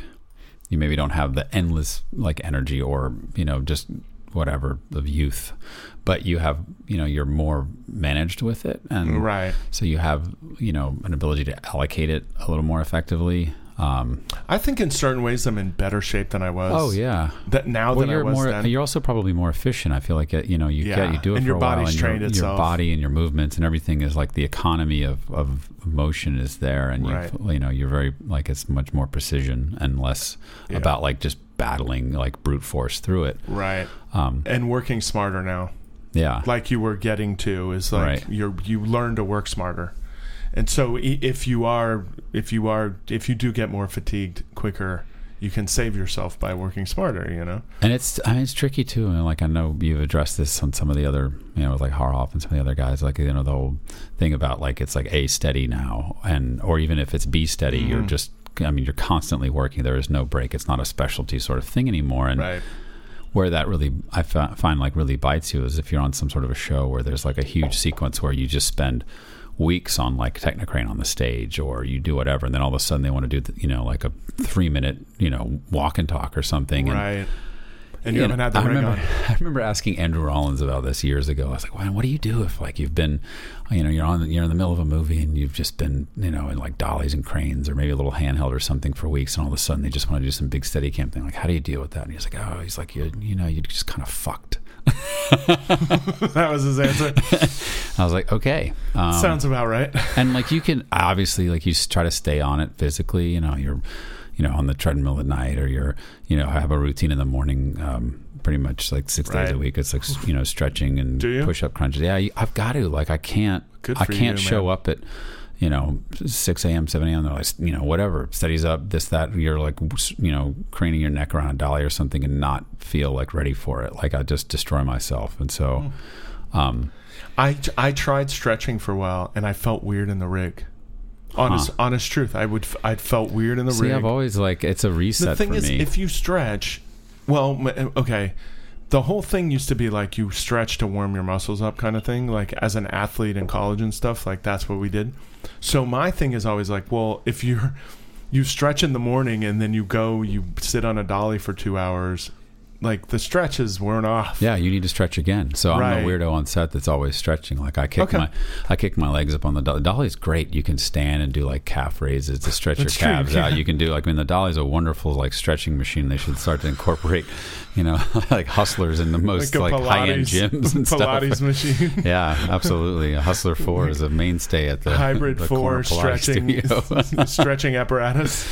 But yeah, so I mean, you've kind of got to stay on it, or at least I feel like for what's to feel good and ready and be, you know, in that. And even to that note, like someone, I think it was Colin. So you went the other way than me. Yeah. Because I went the way of, well, I feel weird when I've stretched and I go right in and I don't know why the rig feels weird on me. And probably that's just a matter of getting used to things. But I don't even, I think stopped stretching. I think it was Colin Anderson that told me, maybe it was him or Henry Trill, we were, something about like basically just trying, like if you're in like just a bruiser of a shot, you're in a situation where you're just like really getting worked, that even if you can get the vest off for like 15-20 seconds, like it's just enough to like let your body like expand and stretch and uncompress your vertebrae or whatever. You stand different without the vest on. Well, and you can just stretch in a way, like you can I can bend down and do just like a toe touch and stretch my arms out, and all of a sudden like you're completely, I mean not completely, but you're very much rejuvenated and it's I've definitely done that before, you know, and so it's just a bit of a reset. I mean, it's like getting your body back in line or whatever. Yeah. Do you do any massage, acupuncture? Oh yeah, I do. Like, I mean, chiropractor. If I'm working, I try to get a weekly massage. Like almost. It never works out, but yeah. So I hurt my back in film school when I was like 20 or 21, and it was super terrifying. I was lifting like heavy cases and totally improperly, and I was like a bit of a gym rat at the time, and I was like a lot of guys in college wanted to look like Arnold Schwarzenegger. That doesn't matter if you don't do it right. Yeah, and it didn't matter. Like you're strong, but you're not lifting things right, and your lower back just takes a hit. And you know, it's like a lot of guys in college. Like it's all like, you know, bench pressing and buys, but you're not doing anything for core or something. You know, you're just like, and I hurt my lower back, and I was like kind of hobbling around and wearing like kind of one of those like Home Depot back braces for a while. And then I was on a movie in the summer, but like between, and I remember I picked like a O'Connor 2575 or a Sockler 9x9 or something and put it away in a case at like midnight, and I just felt my lower back go. And I went to bed that night and got up in the morning and I could not move, and it was terrifying being, you know, 21 and immobile. And I was like, did I paralyze myself? Like, am I just like totally fucked? And I ended up going to the emergency room. You had sprained your back already, and you sprained it worse. I sprained it worse, yeah. And like I've been there, and that's basically what they said. And yeah. they can give you pain meds. They shot you muscle relaxers, and that's it. right and into they're your like, butt, right? Yeah. And then I went to we had it was an art school, and so we had all these like young dancers that were just like destroying their bodies. And then up the street was a Wake Forest, and it's like young football players and athletes just destroying their bodies. So this guy was just used to looking at like kids that had already like done it all. Right, yeah. And he looked me over for 10 or 15 minutes, and he's like, all right, here's the deal. He's like, you're tall, and so your hamstrings will always pull on your lower back, and I can show you some stretches you can do 10 minutes in the morning, 10 minutes at night, and lift things properly and not have any problems for the rest of your life. Or you can ignore this and you'll probably hurt yourself again, and you're just going to have like a miserable pain throughout your life. And I was like, okay. And I got into this routine that's sort of a mix of like, now it's a mix of like yoga, Pilates, sports stretching. We're being electrocuted. That was weird. Probably that did not get recorded, but that was a really weird noise. The aliens are coming to Brad's. Yeah. Anyone who hears this, send in reinforcements. Oh God! And have them bring tequila. That's true. We're doing all right. We got plenty left. Yeah, we're being reasonable metered. He's drank like half the bottle. That's not true. And then I've drank like 1/20th. False. Yeah, so I started, this routine, and I still carried on. And when I travel, I always bring like a yoga mat and like stuff, different things to help stretching, whatever, lacrosse balls, different whatever. What do you do with the lacrosse ball? Do you roll that under your back? Or you can roll it under your back. You can do it under like your shoulder blades and like kind of your neck. You can stand on it a little bit for stretching, feet and fascia, and it's awesome. It's intense. Yeah, but that stuff... Yeah, well, lacrosse balls are very hard. But there's you can get lighter stuff. There's like the Trigger Point that makes this foam rollers. Like I always have a foam roller or two with me. Damn. It's like all part of the routine of like, like self-maintenance, preservation, whatever. Yeah, you're all about preservation and not getting hurt, like fixing it before it's injured. Right. That's smart. I should be more like that. I really should. I mean, it's a very, one of the things I love about what we get to do is it's the physicality of it. We're not sitting at a desk in a cubicle or office, whatever, all day. But that also requires, a certain level of, like, you have to, you get out what you put in. So when you're talking about like, diet and workout and all that stuff, like it matters. And it matters more as you age. Sure, of course. Let me tell you something funny. I had a massage recently, and I was beat up, man. Like my shoulder hurt so bad, and work was fun. Like it's been a little. Was it handheld? Slow? No. It was, I had done that job I mentioned earlier with Jason Elson. It was all Steadicam all day for 14 hours or whatever it was, and but I had already had this pain in my shoulder. It wasn't related to that, but I was sore from the job. Right. Because it's been a little slow, so I've been just like doing a commercial here, and you know what I mean? Like, right. It hasn't been daily.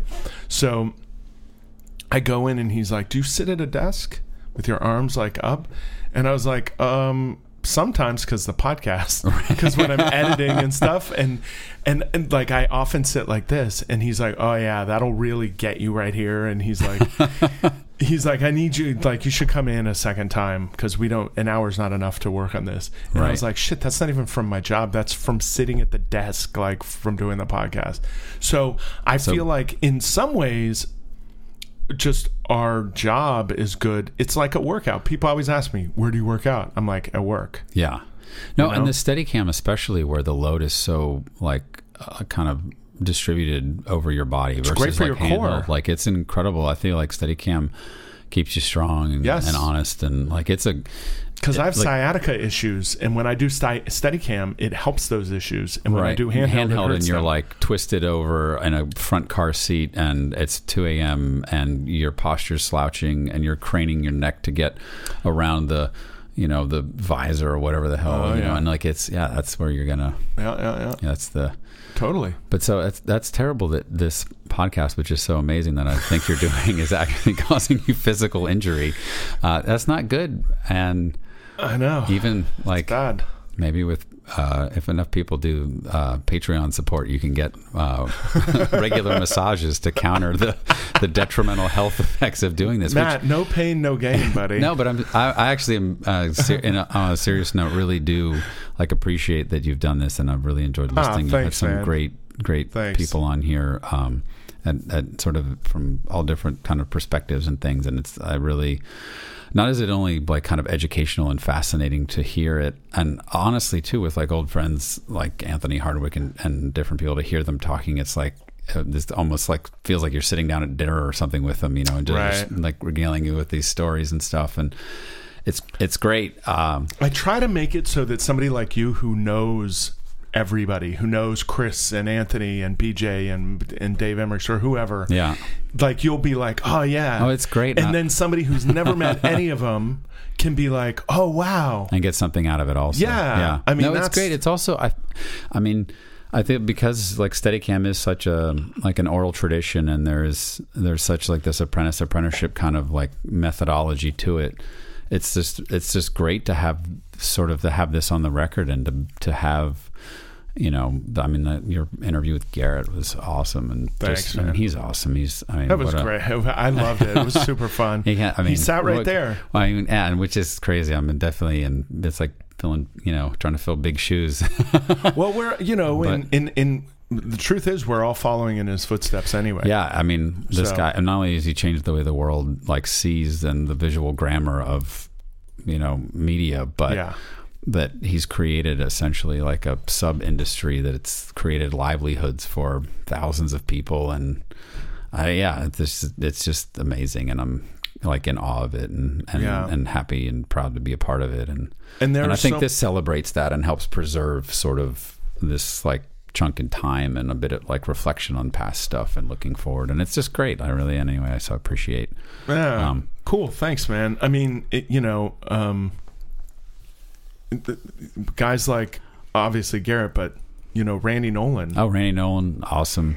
I love listening to Doc's stories and stuff. He's great. I've known Doc for years, and he's awesome. I loved his top 10, and everybody's been really great, and I learn stuff about people all the time. I do a bit of research, and then we get here, and we were for a long time we were bullshitting in between this little break here, and you're like, oh, on Zombieland, blah blah blah, and I didn't realize that you had worked on Zombieland with BJ. Excuse me. Oh man. Jeez, that was a good. That was a full hiccup. The podcast thing. That was an unexpected hiccup right into the thing. No, that's the tequila. No, but you learn something new about every single person that walks in. Yeah. And like I was saying to you, Garrett was giving me a bit of shit about things. I think it's too long, and then by the end of it, he came around and he's like, oh, I really think, it's hard to have a chance to find out a lot about somebody without it being a longer length. And that's what I've thought from the beginning. The engineer that did the first 6 episodes for me in the studio, excuse me, he was like, you want to record over an hour? And I'm like, yeah. I want them to go until they're done. He's like, that'll never happen. You record an hour, that's all you've paid for. You record an hour, and then you cut it down to a half hour. That's all you can release. And I'm like, what are you talking about? You can't find out anything about somebody in a half hour. Yeah. Right? That's a minor, tiny bit of time. And he was a nice guy and he had good intentions, but he was trying to help me. He thought he knew something about podcasting. Well, it's you're appealing to a super specific. You're appealing to, I imagine mostly it's filmmakers, and so there's an in-depth conversation, or just an in-depth article in the ASC magazine or something is more interesting than a quick 2-paragraph blip on it. You almost want to know a little more, right? If you care about it and you've come this far, right? Maybe. It's the difference between an actor, doing an interview on a nightly talk show. They have 7 minutes or whatever. Right. They have 2 anecdotes, and that they're very well prepared for, and it's all canned. And I'm sure they don't like doing it. You know what I mean? I mean, maybe they have fun and they laugh a little, whatever. Right. But as far as like interviews go, it's not, you know, it's not in depth. You right. Like, yeah. And, you know, and I'm obviously not grilling anybody, but, you know, I want to find out a little bit about you. I've found out a lot about you, and I didn't ask a question. Do you know what I mean? Yeah. I mean, yeah. I've asked you questions, but right. like I found out where you went to school and this and that just based on you talking. Right. You know, so I don't know. I don't want to get too meta about all this. Like, it's a little esoteric. Well, a little bit. I mean, but you know, I strongly believe that like I can't do this in a half an hour. I mean, I want to have him back because Josh Harrison was my first guinea pig. And his is an hour. And because it's too short. Right. And that guy's like, well, you only paid me for an hour. So we had to cut it. Right. And I don't know if it's too short or not, but we didn't really have a chance. So maybe I'll recycle through a couple of those guys. And I mean, honestly, like there's a lot of them where there could be a version 2. I mean, sure. Like there's, I mean, and just think of how many conversations I've had with, you know, different operators over the years. And like, it's, yeah, I mean, there's always something different, and there's a different way to sort of approach it. There's just a lot of, I mean, it is a very, you know, anyone you know in your life, before you trusted them or loved them or believed in them, or you know what I mean, or felt those feelings you have for a human being, how many hours did that take you of being around them, of experiencing them? Right. Not 2 or 3. You know what I mean? You spend real like time with people to form relationships and learn about them. So like it stands to reason that like we could have this 2-hour conversation today and come back tomorrow, and meanwhile both of us, we've been thinking about, what do we talk about tomorrow? We come back and have a whole different conversation. Oh yeah. You know what I mean? Which is great. I feel like I'm capturing like a little bit of time with somebody. And it's all good, you know, and you get great stuff out of people. Just like you have been getting great stuff. You're looking at my... I'm looking at your notes. You're looking down at my notes. I'm trying to block them. People to sleep. I'm like, no, we're not putting anybody to sleep. A dream for insomniacs. This is the medicine of the future. No, there were a couple of things I want to ask you about, though. Okay. And I mean, whatever. You know what? There are things I want to talk about, If they don't like it, fuck them. I don't care. Okay. No, I love my listeners, but everybody, you know, it's a natural thing, and the thing is, when I say fuck them, everybody will laugh, I think, because because they're all like, oh, that's interesting, or they'll get onto something better in a minute. Right. Either you're on board or you're not. Yeah, that's my kind of thing. Yeah. I think. I mean, not that I would shun anybody, but you know, you can't just listen to one episode and get the whole thing. Right. So anyway, I think I have really loyal people, and I love that. That's awesome. I'm shocked at how loyal you've been. With the amount of time you work, you know, I appreciate it. But I honestly, like, the work time is when I listen to it. It's on the drive in or home. Right. You know, I'll put it on, and it's I mean, not always the right thing. Sometimes you need the time to catch up on news or phone calls with family or quiet or whatever. Yeah, sure. But sometimes you need a little dose or a little inspiration or a little anecdote or a little humor and like kind of relative to what you do. And it's awesome for that. I think it's great. And then nice. I was just shocked you came in talking about Lila's interview and Anthony's interview and all these different people. I was like, right on, man. Like super legit. Okay, we can stop talking about me because I feel like we're talking about me. You did a TV show that seems interesting because it's Beau Willimon who did the first House of Cards. Yes, the first, right? Yeah.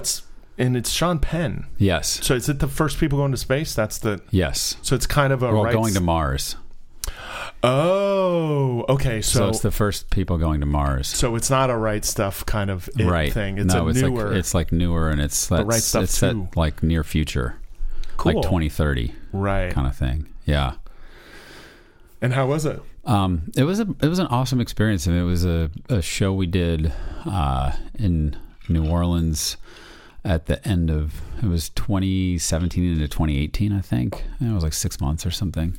And it was cool. It was that long ago? I mean, like a year. Has it aired? It was a year ago. Yeah, it's aired. It's on Hulu. Well, whatever you want to call it. It's on Hulu? Yeah. That's why I don't know about it. Yeah. I don't have Hulu. Yeah. It's, I mean, that's the thing now. But actually, I mean, being on... Wait, side note. Do you have all the things? Do you have Netflix, Amazon, Hulu? About to be Apple. I just unsubscribed from a bunch or reduced my subscriptions because... You don't have time, right? Like, yeah. I mean, you're like too busy doing stuff to see it all. And you're paying... If you add it all up, I cut a bunch of subscriptions. Cable bill again. Some of it was software. Some of it was... like online things, different, whatever. And it was like a savings of like $684 a year. And that was like not major stuff. It was just like, oh, like $10 here, $5 here, this like whatever. And it all adds up. Yeah. And a friend of mine, another operator I was like carpooling with, was telling me that. And I was like, yeah, but it's only $5. He's like, dude, it adds up. Do the math. And I went in and I looked at stuff and I was like, oh, am I really using this? Does it matter? And you can always like re-up, right? Like if there's a show that you really want to see or something, I mean, that's sort of the design of it, is that you can check back in and check out and like, and like if you they don't want you to do that though. No, they don't. But it's like, it's the structure now, and it's just what my thing is the structure. What they've done is broken the structure into smaller pieces. So now we have a cable bill, but we pay it to 6 different people. Right. So I actually have cable. So cable, HBO, Showtime, Netflix, Amazon, but now like $150 a month. Those are that's what I have. It's more than that. That's what I have. And then now Hulu, of course. Right. Which I almost have gotten Hulu because they have The Handmaid's Tale. And the first looks really interesting too. Actually, I didn't know it was on. You should check it out. It's Adam Stone, the same DP that did. Right. I thought, okay. All the Jeff Nichols movies and stuff. Cool. Yeah. And we shot a large format on that, the DXL. You shot DXL? Yeah, and crazy set of lenses that Dan Sasaki had sort of set up for Adam, and it was awesome. I mean, it was a really great spending like 6 months, like really like immersed in like a large sensor. It was fascinating to kind of feel the difference. It is a little different where you put the camera relative to the the actors and the subjects and what like lens choices you make and everything. It has a different feel. That's, it's really cinematic. I mean, it harks back to like, it's like 2001 and, Were you shooting like 8K or 6K or? What? Yeah, it was 8K, I think. Wow. Giant. Which lenses? They're Panavision. It was like some crazy set that. Were they like modded 65 lenses or something? It was a whole mix. It was System 65. It was old 65. It was like some 35s that were opened up. Just a total like Adam really just sat down with Panavision and put together a set that he thought was appropriate for like the look of it. But so the glass was all different. I mean, it is, but it was like it made sense. He matched them like still? Like the sets, yeah. And a lot of that stuff, I mean, things that used to matter like immensely, like if there was a little bit of a magenta shift to a lens or like one lens was a little warmer or cooler or something, like that stuff doesn't matter as much because you can go in and tweak, like really precisely balance that now. It's more about, the lenses give a lot of the personality now that you have these chips that are more or less fixed, and so you don't have film stock and random grain and all of that, and so the lenses become a big part of the personality of the camera. And so finding, and not every, we actually had duplicates of lenses. Like we had like a 55 that was like kind of a little sort of like vignetted on the edges and was a little crazy with flares and stuff. And then we had like a 50 or something that was a little sharper or whatever, depending on like if you were doing like more of like a landscape thing and you didn't want it to look super funky, like an old, Tessar Civil War photo or something. Right.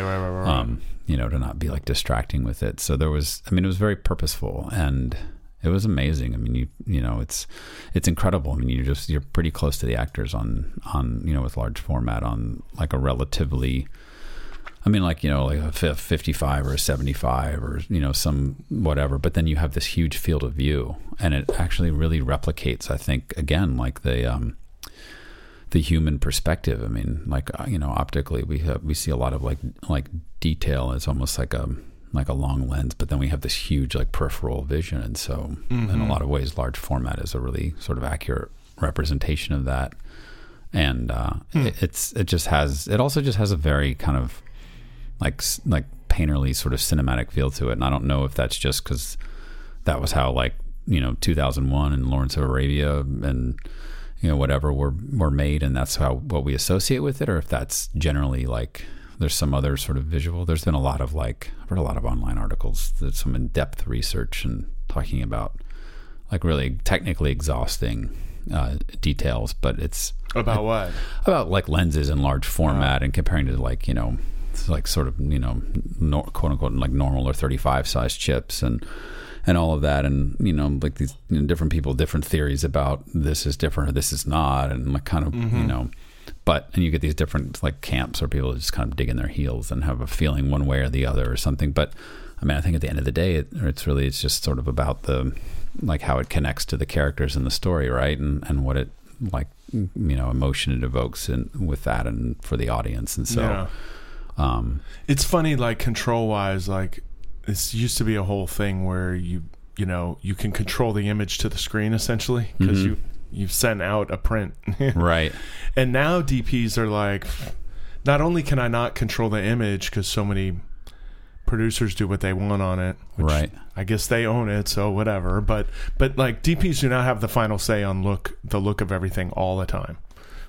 Am I correct? Or no? I think that's true. And then beyond that, then you have the TV set. At home. And whatever people have their TV set up looking like with motion smoothing on it, and it looks like a soap opera, and it's like, you know what I mean? It's like it looks like shit by the time. Like it looks great, and then it gets to them, and they're like, why does this look like shit? Right. And it's their fault, No, but there's certain, sure, you can have the stuff kind of totally out of whack. And there have even been, I think, campaigns lobbying to have the default settings on like TVs, be more visually appealing and not just like set up for online gaming or sports or whatever, like it's, or to even have like metadata encoded in the show so that if you're watching sports, it automatically flips to a higher frame rate and that's a great idea. Refresh. But then when you're watching something that's a cinematic movie that was shot at 24 frames, basically, that it like displays to that. So, I mean, and I'm with technology now. Sure, you could do that. Even commercials could be one thing, and the show could be another, and it would all just quick switch. Yeah, because it's just software, right? That's a great idea. So, it's not mine, but I know. I agree. It's a great idea. No, they should do that. I've fixed more than one friend's TV. As a matter of fact, my friends who own the Fat Dog, we all have. I mean, TVs and sports bars, like kind of whatever. You're just like, this is unwatchable. You can't take it. We went to lunch. We were prepping this movie at Panavision Hollywood, and we went to lunch at the burger bar at the Roosevelt. Mm-hmm. No, it was a different place. But anyway, we were sitting in there and we're like, no. What are you guys doing with your TVs? And they're like, what? And we're like, let us help you. Like the whole camera department's in there. I'm like, give us the remotes. We'll fix these. Yeah, into the deep menus, right? Right. And then they're like, oh, that looks so much better. How'd you do that? And we're like, just leave it that way. Leave it. It's fine. Yeah. The large format's cool too. Like it has a different, I mean, it's everything's magnified. I mean, when I first I'd done a pilot with the DXLs before that show, but the first really gave me time to like just intimately sort of sit with the format every day and kind of digest something new as you're like kind of working something on the dolly or Steadicam or whatever. And it's because something that you'd normally be on a wider lens, you're on a longer lens, like everything is inherently sort of like magnified a bit. And so like the movement, everything feels much like you can't be as sort of willy-nilly with your movement. Like if you're shooting with like a 16 millimeter size sensor or something, you can almost do it all handheld because it sort of absorbs a lot of that. You're on these like really, really wide lenses and things. And then, as you get into like larger and larger chips, like you end up, wide stuff is even still 50's a wide, right. It's a wide angle, lens, but it's like there's some magnification there, and so you feel that when you boom, you feel that when you pan and tilt or move the Steadicam through space, and you kind of, I feel like there has to be some like awareness of that because it affects. It's just sort of this subtlety with the grammar of it. It's like. I mean, anamorphic sort of has a bit of that too. Although it's only magnified in the. The one axis, like, right? It's just a little different and not like better or worse. It just has a different feel. And when I first had it, I was like, God, what am I like? My these my Steadicam is like gone to shit. It's like terrible. And you realize like, no, we're just on like or doing something that would normally be pretty wide, like on a 75 or something, but yet you're seeing the world and all this horizon and everything. And so, right. Where it'd be like a 28 mil and now it's a 75. It's probably not that. The math isn't quite that, but it's, Isn't it? Isn't it though? I don't know. Yeah. I don't know how to do, I don't know how to do the K math.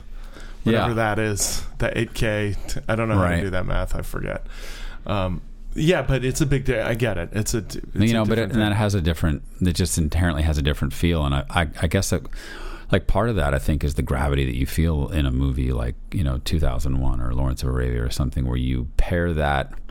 You pair like a really physically heavy camera on a big, massive dolly or crane with a format that really like shows the movement, and all of a sudden this camera moving through space has such a, like, it moves with such a gravity and purpose, and that's like translated to the screen, and you marry that with like the production design and lighting and everything else, and it just has such a gravity to it that you just don't feel. You can move the same distance holding an iPhone and it will not feel the same. Right. It just doesn't. So, but it's cool. It's fun. All this stuff is like, it keeps it interesting, right? No, that is interesting. And I haven't worked with the DXL yet.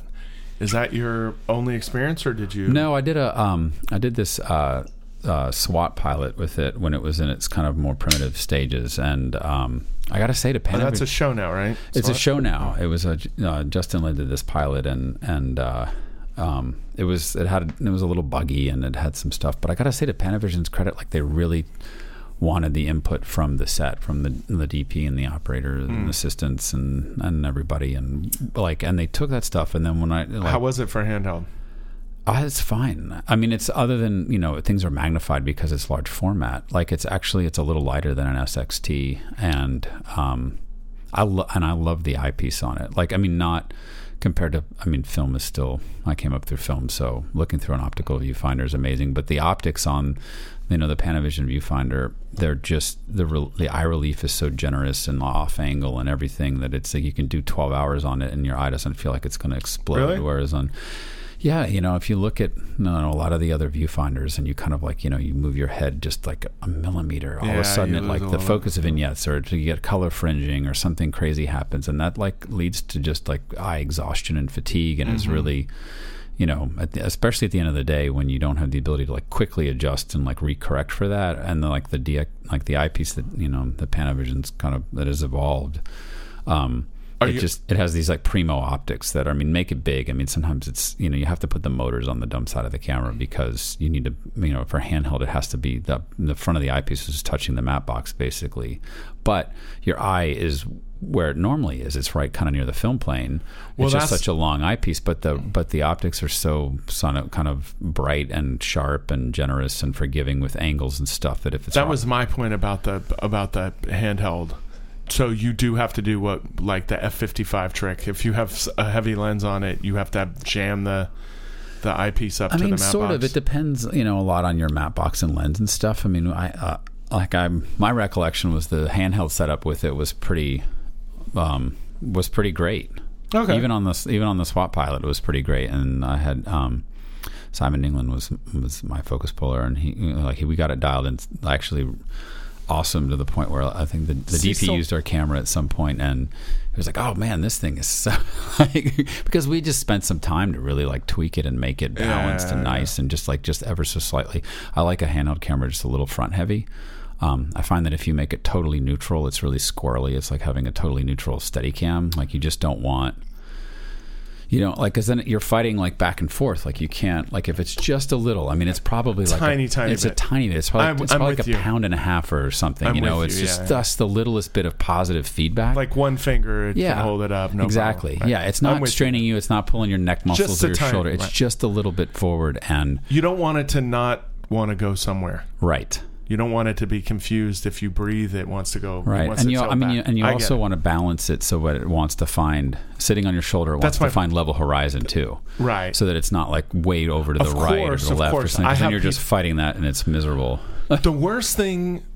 Okay, this is what assistants always. This is what assistants always do, and they don't think about it. They just automatically grab the monitor that's been on the camera in dolly mode or whatever, and they shove it all the way forward and they flatten it out, or they hang it off the side. They hang it off the side, whatever. It's less now than it used to be because they all pull off separate monitors. Right. But they would always like hang it off of the side, and you're like fighting it the whole time, and you're like, please no, like put it on the plane of the middle of the camera, or if it's right heavy, put it a little left. You know, it's okay. Or put it off the back, or do whatever it makes sense to do. Just if you have to have it right. If it's super front heavy, put the monitor off the back. Right. And I always, it's so much less than it used to be. Now they just yank it off most of the time. Yeah, it's on like a Cinelock, and you just boom, two cables and a lock, click, done. But yeah, they spin off the thing, or or it's the quick release, and just. You're right. You're right. Done. Exactly right. Yeah. God, think about how great things are, like with the Cinelocks, and compared to how they used to be. It's funny, I remember when I was coming up. Everything's like cheese plate now. It's some like a DP or something. Oh, back in my day, like I was the second and the loader and this and that and whatever, and they're going on about like how we have all these people and this and that. And I'm like, yeah, but back in your day, there was like one camera, 2 lenses, and 3 mags. Like it wasn't like on any, like every body now has got a Preston, 3 motors, like 2 onboards, a complement of batteries, and cables and accessories, and each camera's got 2 or 3 matte boxes and different grips and 2 sides of rods and Cinetip, maybe a Light Ranger, or like whatever. Like there's all like it's so wireless, video. Like there's just sniper on it, right? There's just like a ton of stuff, and it's complicated. There's a lot, and as a credit to the assistants and rental houses and stuff are figuring out like ways to make that more like ergonomical and user friendly. And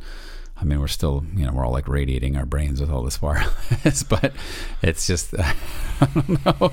Yeah. It is what, I don't know. Yeah. What? Right. No, but it's incredible. I mean, think about how much is going on like with that. That modern camera now. The amount of technology in that one little area. And I mean, I don't know. What do you think what's the average camera cost that you have on your shoulder when you're doing like a handheld shot?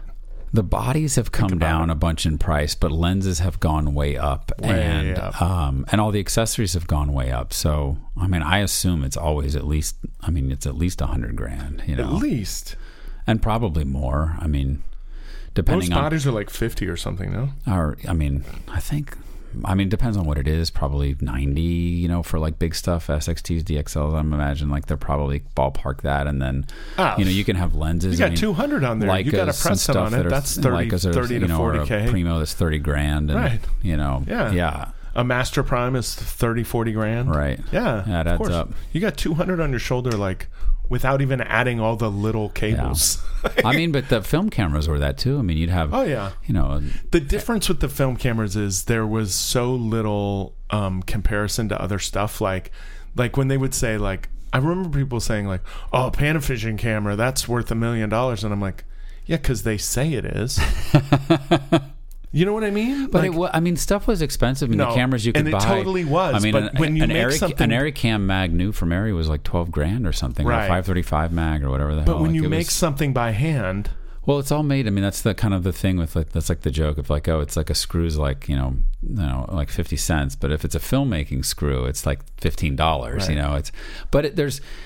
There's some truth to that, but also not. Like it's all this stuff is pretty precision. Most of the time, basically aerospace medical grade, yes. But like without the quantity or backing of a government contract right. or the medical industry. And so you have this super precise, high end, like custom eclectic equipment that has to perform, and you have to have redundancies and backups, and it's got to be able to go from -40 to 140 and all of this stuff and all these requirements and most of the time that $15 screw, there's a reason. Yeah. And it's still overpriced, but there's a reason. It should be $10. Most of the Steadicam screws, I know Pro and like Greg Bubb and XAS and stuff they made all of those, because they and I don't know if it was taken from a like a base part or whatever, but they were spec'd in like a high grade of stainless steel. They were milled with like a flatter, head that was a lower profile. They had, the threads were, turned down like toward the neck of it, so it'd kind of be a keeper screw if you had the right plate. I mean, all that stuff. And so you're like literally hand making screws. But that's my. That's why they're. Yeah, but that's my point. Yeah. That's my point. There's a reason they're that expensive. Right. But most of the time they're still a little overpriced. but people need to make a profit too, so it's okay. But you get my point. Oh yeah, for sure. Yeah. The 15 could be 13 really easily. But honestly, like, I don't find a lot of gouging unless it's a big company. I don't find people gouging for gear, especially in the Steadicam world. I don't think. No, and I think there's they have hefty profit margins, but it's only because they sell like 12 of some things, you know what I mean, a year or whatever. Yeah, it's all really limited runs, and it's all custom. Most of it is literally one-off. Yeah. Like, they don't, let's set the press up to make 12 of them again. Like, they start pulling parts out of a box and they put them together by hand. You do a run and it's all hand built and it's all hand, I mean, they make parts like that, but not like building a sled or whatever. Yeah. It's done by hand. Oh, yeah. It's built like a Rolls Royce. I mean, literally. And costs as much. Right. No, but with good reason. And it's, it's a testament to the gear. I mean, you're talking about doing like movies in remote locations and stuff. And I remember thinking after Mud, I had the pro sled in just the sand and rain and in the dust and mud. Right. And my Preston, and at the time it was analog, so it was a Canatrans, from Lentiquip, and all this stuff that was just built, and most everything in Pelican cases, which I chose Pelican cases for all my gear, which I have a lot of, for anything I could fit in a Pelican. If you ever had a chance to watch Lost in La Mancha, the making of, like, Terry Gilliam making a Don Quixote movie. I saw that in the theater. And I did too. And you see like the flash flood and the sea of sound and camera cases just floating away. And you're like, my gear probably needs to be waterproof, and at least for transport. And have a fighting chance. And when you get off the airport in who knows where, or it's pouring rain, or it's cargo and it's on a pallet sitting on a tarmac, or like a freight company offloading stuff. Like, it's all you're going out of the elements. But I remember coming back from it and everything was filthy.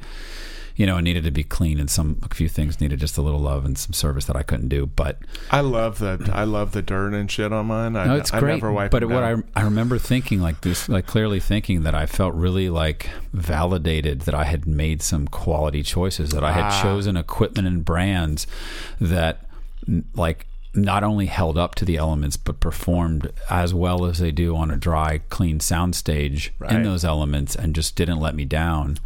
And not only that, but like, I came back and stuff gets cleaned or serviced or whatever. And then, I mean, a lot of those components and gear, like, I'm still using them. And that was 2011. So, I mean, the old, you get what you pay for. And there's a reason that the things are built to that like level and that quality. And I mean, Right. Yeah. And it's an extension of you. I mean, literally and physically and well, if your stuff breaks all the time, you look bad. Yeah. Well, and it's also, I mean, when you want to like do like some tricky wraparound and come through like a corridor and around a cubicle thing, this and that, like you want to, like equipment that is not hindering you but enhancing, like, and helping you to be predictable. I mean, my sort of thing was that I try to always have with all of my gear, like, I always want it functioning in like sort of call it like this zero state, where basically it's totally like predictably operational, to the point where if there's a problem, I don't have to question it. I know it's like something with the environment or me, and it eliminates, it's like one less thing that you have to troubleshoot and like kind of worry about, because you just like if something's super weird and funky and it's off, like my first reaction isn't thinking like it's my gimbal. Oh, the sled sucks. Right. Yeah. It's like, oh no, is there a weird wind, or did I, like, it's an extra like bumping me at this point, or is there something, or am I gripping it like an idiot? Like, is there, Right. And if you have everything sort of dialed into that point, you just, there's a reliability to it. So yeah, of course. Yeah, that's good. All right. Well, I want to ask you. You used to be a first for a while. For a little while, yeah. And I mean, like on indie stuff, I think the biggest thing I ever went in on was like day playing on C camera on like Collateral or something. But it's pretty big. You're like, well, I didn't really. No. I did indie stuff like Michael Mann movies. No. I mean, it was like there are guys. I mean, it's not. No, because those, the people that did those day in and day out, it's like the John Grillos and Richie Massinos and stuff that like kind of like endured all of that. Like that's a different. Grillo? Oh yeah. And like it's just a different. We did a movie together as operators. Oh, cool. And then when I did Preacher, he was the main unit DP. I was doing second, but yeah, I bounced over a couple times. He's a good dude. Yeah. Very, very sober. I don't know if that's the right word. Very calm. Even keeled. Yeah. Weather the storm. Yeah. Right. Yeah. Never too excited. I like that about him. But no, so it was. But wait, hang on. There's one I wanted to ask you about. A small thing. Okay. Stop looking. I can't I'm just kidding. I'm just anyway. kidding. I know. It's a documentary called The Devil and Daniel Johnston. Yes.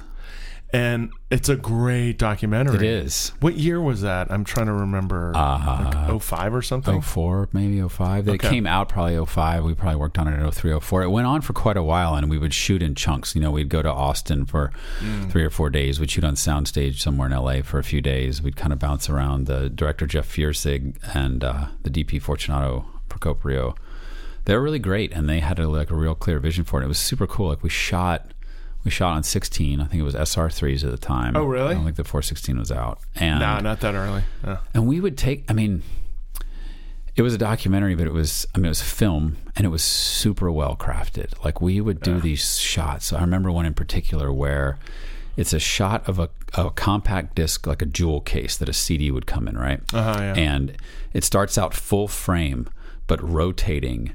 And as the shot progresses, the shot that you see is this compact disc rotating, falling away from the lens, and it lands. It's spinning in like a controlled fashion. It lands on a giant pile of like other compact disc jewel cases. Yeah. And we did that practically. We basically took like an SR3 with, we had a set of like airy macros on a stage, and started with this disc super like, cranked in on the macro, like super somebody's close like to the lens. Spinning it around. No, we had a table that was like a 4x8 sheet of plywood with a hole drilled in the center of it. There was a dowel rod that came up through the center of it that had this compact disc mounted on it. The dowel rod went down through the table, was attached to a variable speed, like a motor that would rotate the dowel rod and make the disc look like, the case like it was spinning. Yeah. And then that whole assembly was on the boom of a dolly. So we would boom. It was like a Fisher 10 or 11 or whatever, and someone would boom the dolly down, and that would make the disc look like it was following and stop it, and it would land, and they would time it with someone on the motor who would cut the motor off to land so like facing the lens, anymore, and it would be right on the thing. And you had to rehearse it, and it was a tricky. It sounds really hard, but once you do it, it's probably like after a few you have the hang of it. Yeah, you do a few, and you got to work it out, and you get like, we want it to land so you can read the writing, and you want it to start so you can read the maybe writing. Maybe let's land it this way a little, or whatever. And like all of that. But and I feel like everything was given pretty much that like care and consideration, which was just super cool. Like you just like anytime, no matter what it is, a documentary, like a big movie, small movie, commercial, anything, like it's always exciting being a part of something where there's just everybody cares. A cool vision and everyone cares. Like and you see like you get kind of everyone pushes everyone else to just do something a little greater and a little more interesting, and it's, I don't know, that's fun. It's one of the cool things about. But yeah, that was a neat project. I think it went on for like a couple. They must have shot for like a year and a half or almost 2 years. I did a good chunk of it. I wasn't there for every single thing, but yeah, that was super cool. That was a neat one. Well, it's kind of a legendary documentary now. Film. How great that was film. Yeah. Like, especially at the time with the other options of what you'd have had. It just like, I don't know, like aesthetically. Also, with film, like, now you would just, you would do that same, maybe if you do that same shot practically in camera, say you weren't going to do it, in post with digital, like make the disc spin or any of that.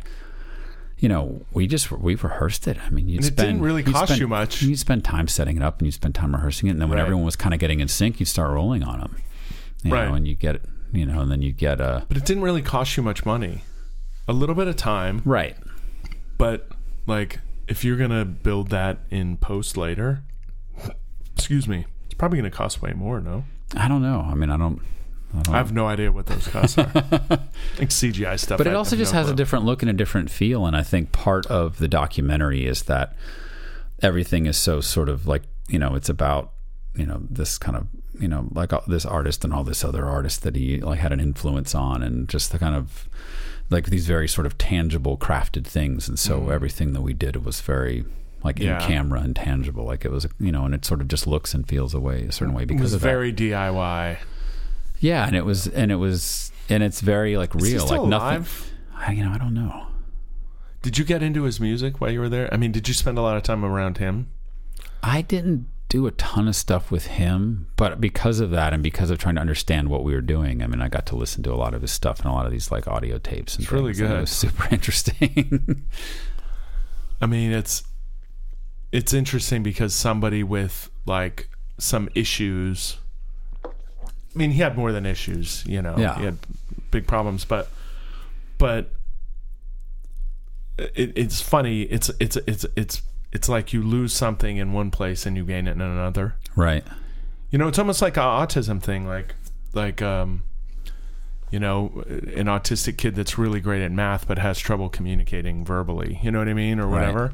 Like there's something to that. It's like it's almost like there's 100 of whatever we have, whatever it is that makes us up, and like some of them go here, 30 go here, and 30 go there, and 10 go there. You know what I mean? And like in some people, 1 goes where 10 should go. Yeah, it's out of balance. And then 50 go where 30 should go. Because of that, you have the resources to do so much more in this. You get the brilliant like music. Artistic vein. Yeah. Right. And then you lose the, you know, day-to-day functionality or social etiquette or any of it. Yeah. Right. It's really interesting. I would have loved to work, just for those reasons. I would have loved to work. I'm interested in that stuff. It's cool, right? Yeah. I mean, because those people aren't any less. I mean, in a certain way, they're not even handicapped or disabled or whatever the proper terminology is. But like, because they're so much more advanced than me on this level. You get what I mean? Oh yeah. Like, I'm disabled compared to them on this level. Musically or whatever. Right, and they're disabled compared to me on this other level, you know, or whatever it might be. Like, I don't know. I don't know if that makes sense or not.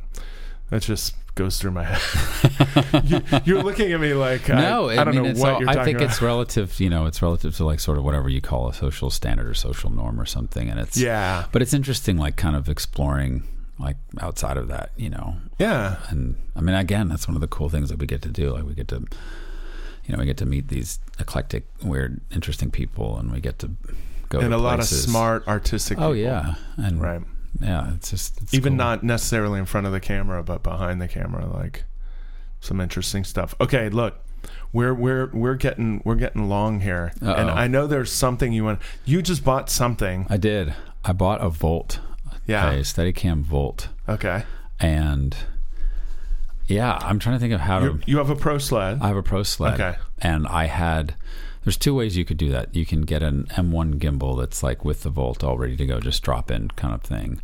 Or you can take your Pro gimbal and have it converted, like they swap... they'll convert your Pro gimbal to? Yeah, I mean, basically, like you get a bunch of parts back that they don't use, you know, and enough to basically build like another gimbal. Like they don't use your pan bearing housing, they don't use your yoke because they have to, you know, put the whole, you know, the Volt mechanism on there and stuff. But and I actually got it in the middle of Hobbs and Shaw, and it's really pretty amazing.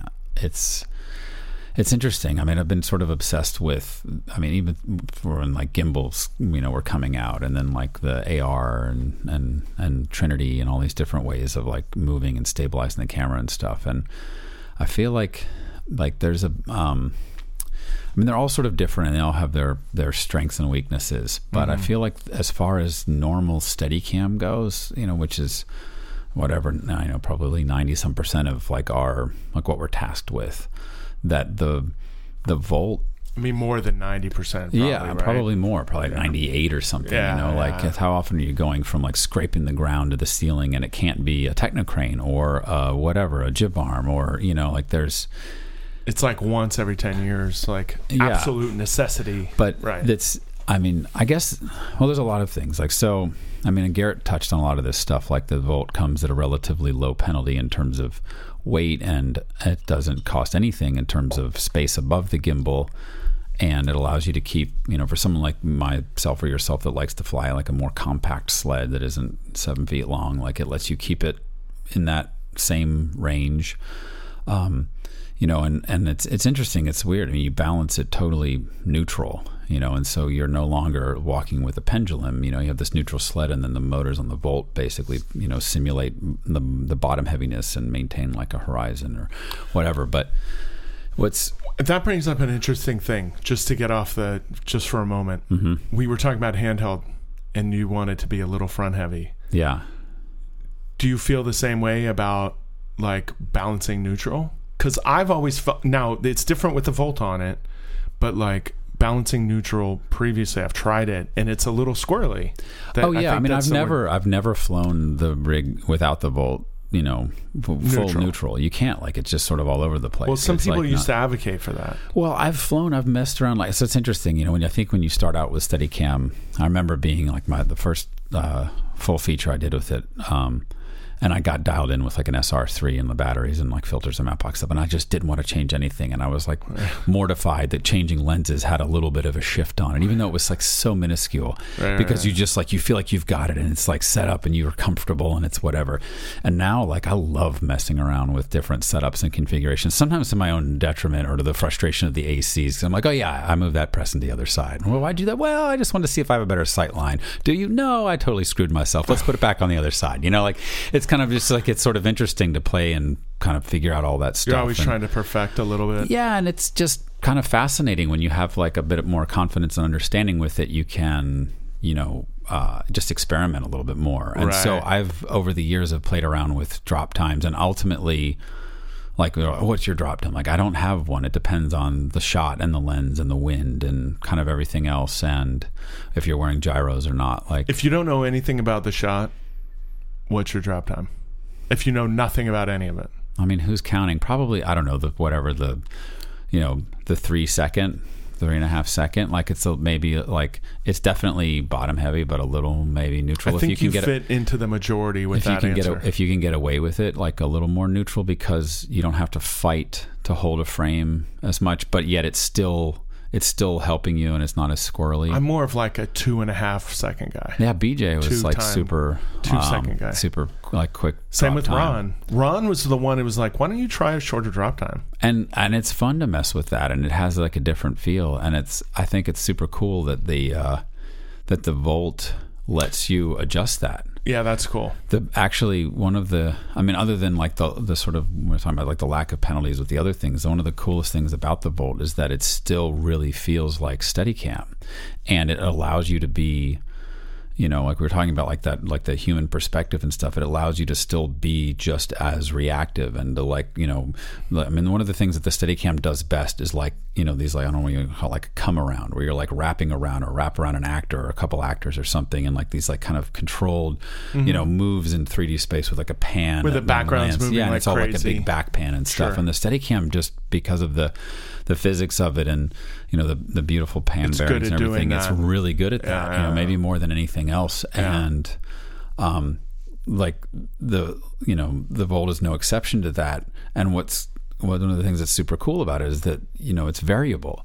So one of the things I started playing with on it is that if you're just like in the wind, or like there's some crosswind or something, and like the grip can't quite get in there with the double, or they are, but it's still being squirrely and whatever, sure, you can just give yourself a little more help on that roll, and it just holds it for you. Right. But then if it's starting to feel too mechanical, or like there's not quite enough Steadicam personality, because like you talked about with other people on here, like there's a personality to the shot and to the Steadicam, like it's an important part of Steadicam, I think. I do too, and you can adjust that. And so the other thing that's interesting with the more I talk to people about it, the more sold I'm getting. To be honest, the other thing that's amazing about it is that with the Volt, because you can replicate the response and behavior of a heavier camera, you can kind of make a stripped down Mini feel like an XL2 because it's simulating that mass and bottom heaviness, but without the penalties of you having to carry that extra 25 pounds or 20 pounds of weight, and without, the problems the pendular problems. I'm going to have to spend some time in this thing at NAB. It's super fun. I've tried it twice. I would also say two things that are really shines with are landing whip pans. Amazing. Yeah. It's just incredible. You're just like a superhero operator with it. It's unreal. You're suddenly you're Neil Bryant. Exactly. Yeah. Well, you have Shout out to Neil. Those guys, or Brian Priest is another one. It's just like boom. It's you're man, I'm scared for these guys to get this turn stuff. Turn the knob to Brian Frisch level. I need a Frisch or a Bryant? And that, and the other thing is if you're doing a shot where, let's say you started looking down at something, you're overhead on a map on a table, and you're holding for a bit while the actors are kind of pointing to it, and then you pull back and up and you find the actor in the frame, and all of a sudden they come around the table, and then you lead them down a corridor, and then they come into a room and you sit them down in a chair. Right. There's a bunch of different angles and pieces in that shot, and the neutral works the whole way. It's a lot of things. Right. Do you trim, with a traditional rig, do you, where it's a bit bottom heavy, do you trim for the opening so you can get a really beautiful, smooth, easy, not fighting the rig, on this overhead? Well, no, because you're tilted so far down for all the other stuff down the hall and the walk-and-talk and the sit-down, you're going to have this way front heavy sled that sucks. Sure. So do you just trim for whatever? And so you kind of figure out this sort of compromise. That used to be a great thing about that motorized sled. And the motorized stage was a way to kind of fix that. That was one of the only things that was one of the great things that starting up. And I know Haley loved that, and it was. I did too. And he rocked the hell out of it. But with this, you can basically, you can set your artificial, whatever. You can set, this is my 0, and then during the shot, it's just with a click of a button, now this is their 0, and you're holding perfectly trimmed headroom down the hallway, and then you come into the room and land, and boom, so you click it again. So you can hit the button and reset your 0? In real time. And so for your tilt level and all that's interesting. And it's such a great, because it was a bit of an art, and you figured out, and obviously the amazing operators would figure out how to make all that work and do incredible things. And if you look at stuff, or there'd be a little bobble at the beginning or at the end. Yeah, or maybe, but it'd be great, and it'd still be a great shot. And it can be, but even stuff. You look at Sakamoto's work, or McConkey or Harhoff, Scott Sakamoto. It's wait a second, no, and Scott Sakamoto has an incredible shot in Road to Perdition that he's coming down for the mirror one for the kill, and overhead, and he's dead down, and then around and all this stuff, and however he trimmed it, doesn't even look like a Steadicam shot. So it's not that any of this stuff is that you have to have it, but with the pace of things.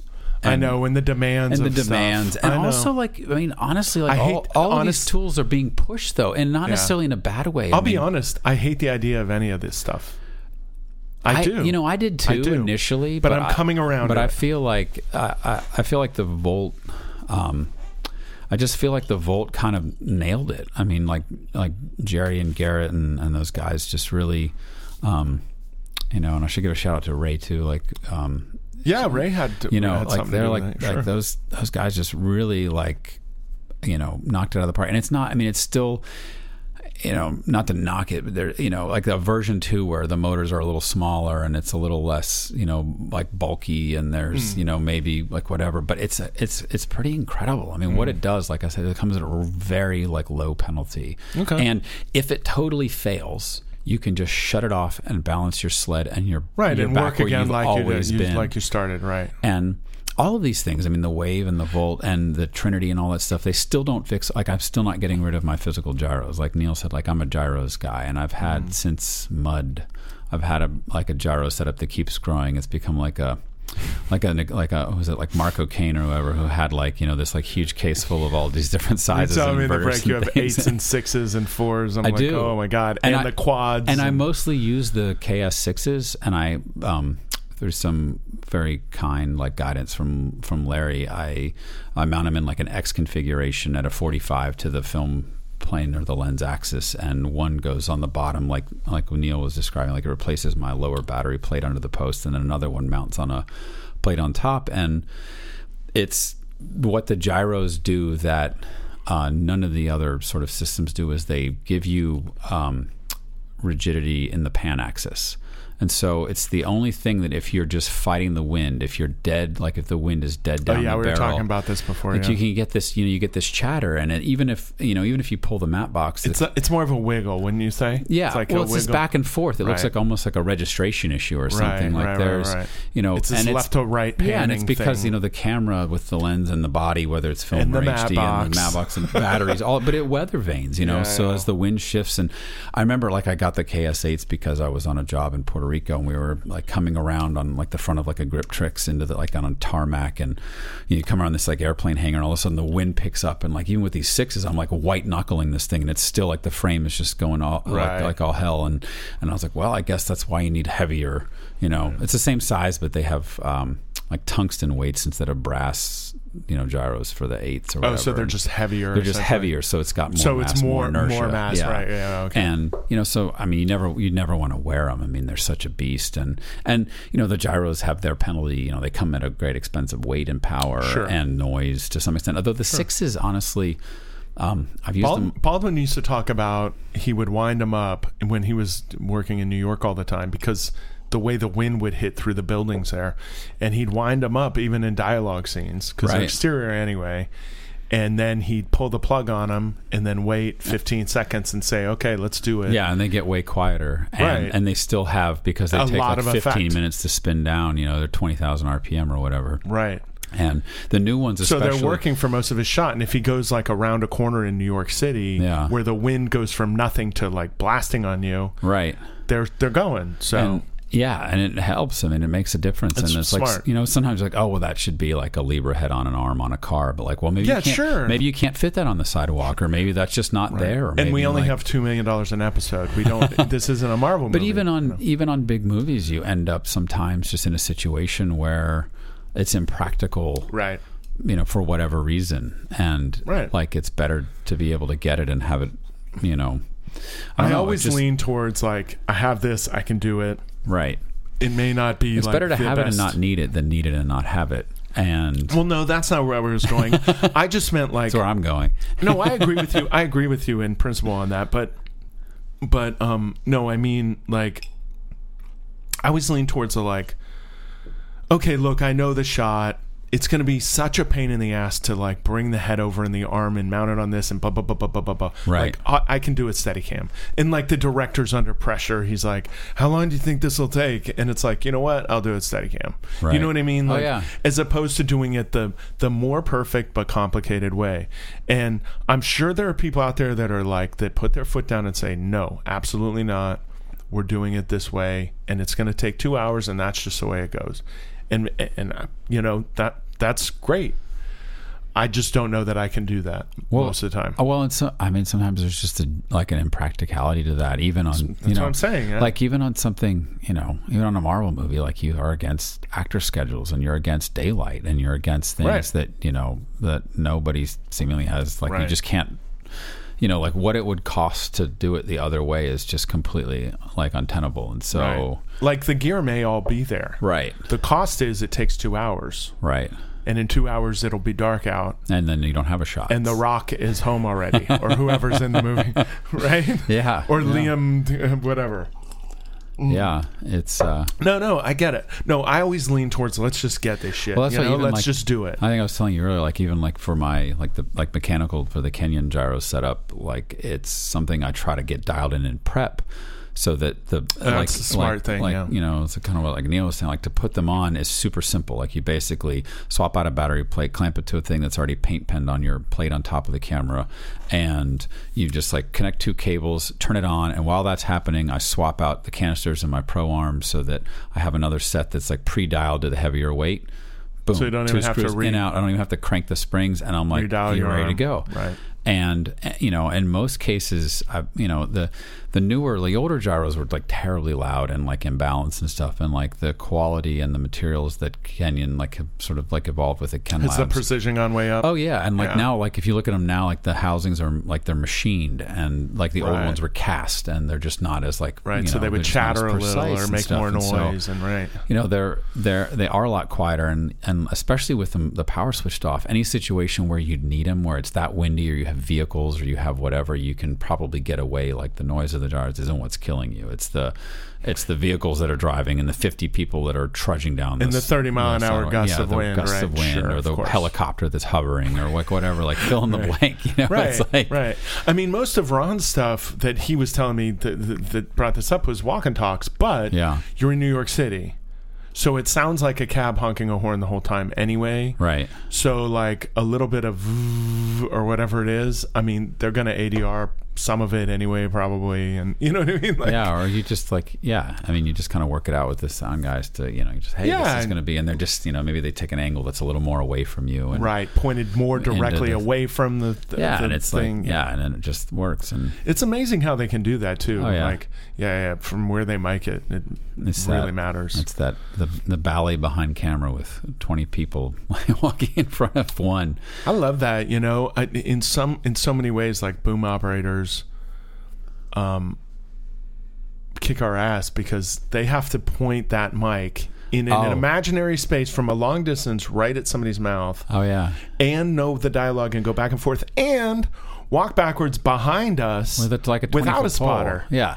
It's like unbelievable. Perpetually blows my mind if you see like a still or something. And I said boom guys, I've known some great boom girls, boom people. Yeah, me too. And if you watch like someone shoots a video of like kind of a little behind the scenes, or you see like a still from it or something, and you realize like what, I mean, you know what you're navigating and like walking through with this, like your clearance and everything, and then you see like with this 20-foot pole and ducking door jams and like all this, and it's just, I mean, it's that and managing to get good sound while doing all that. It's crazy good. It's crazy. Well, good. It's part of. And we sort of touched on this. Maybe it was off mic, but it was, you know, just doing, like kind of favor jobs or things. Like I had an experience a few years back, doing a favor where I was very like humbling and realized that how sort of like to do really great.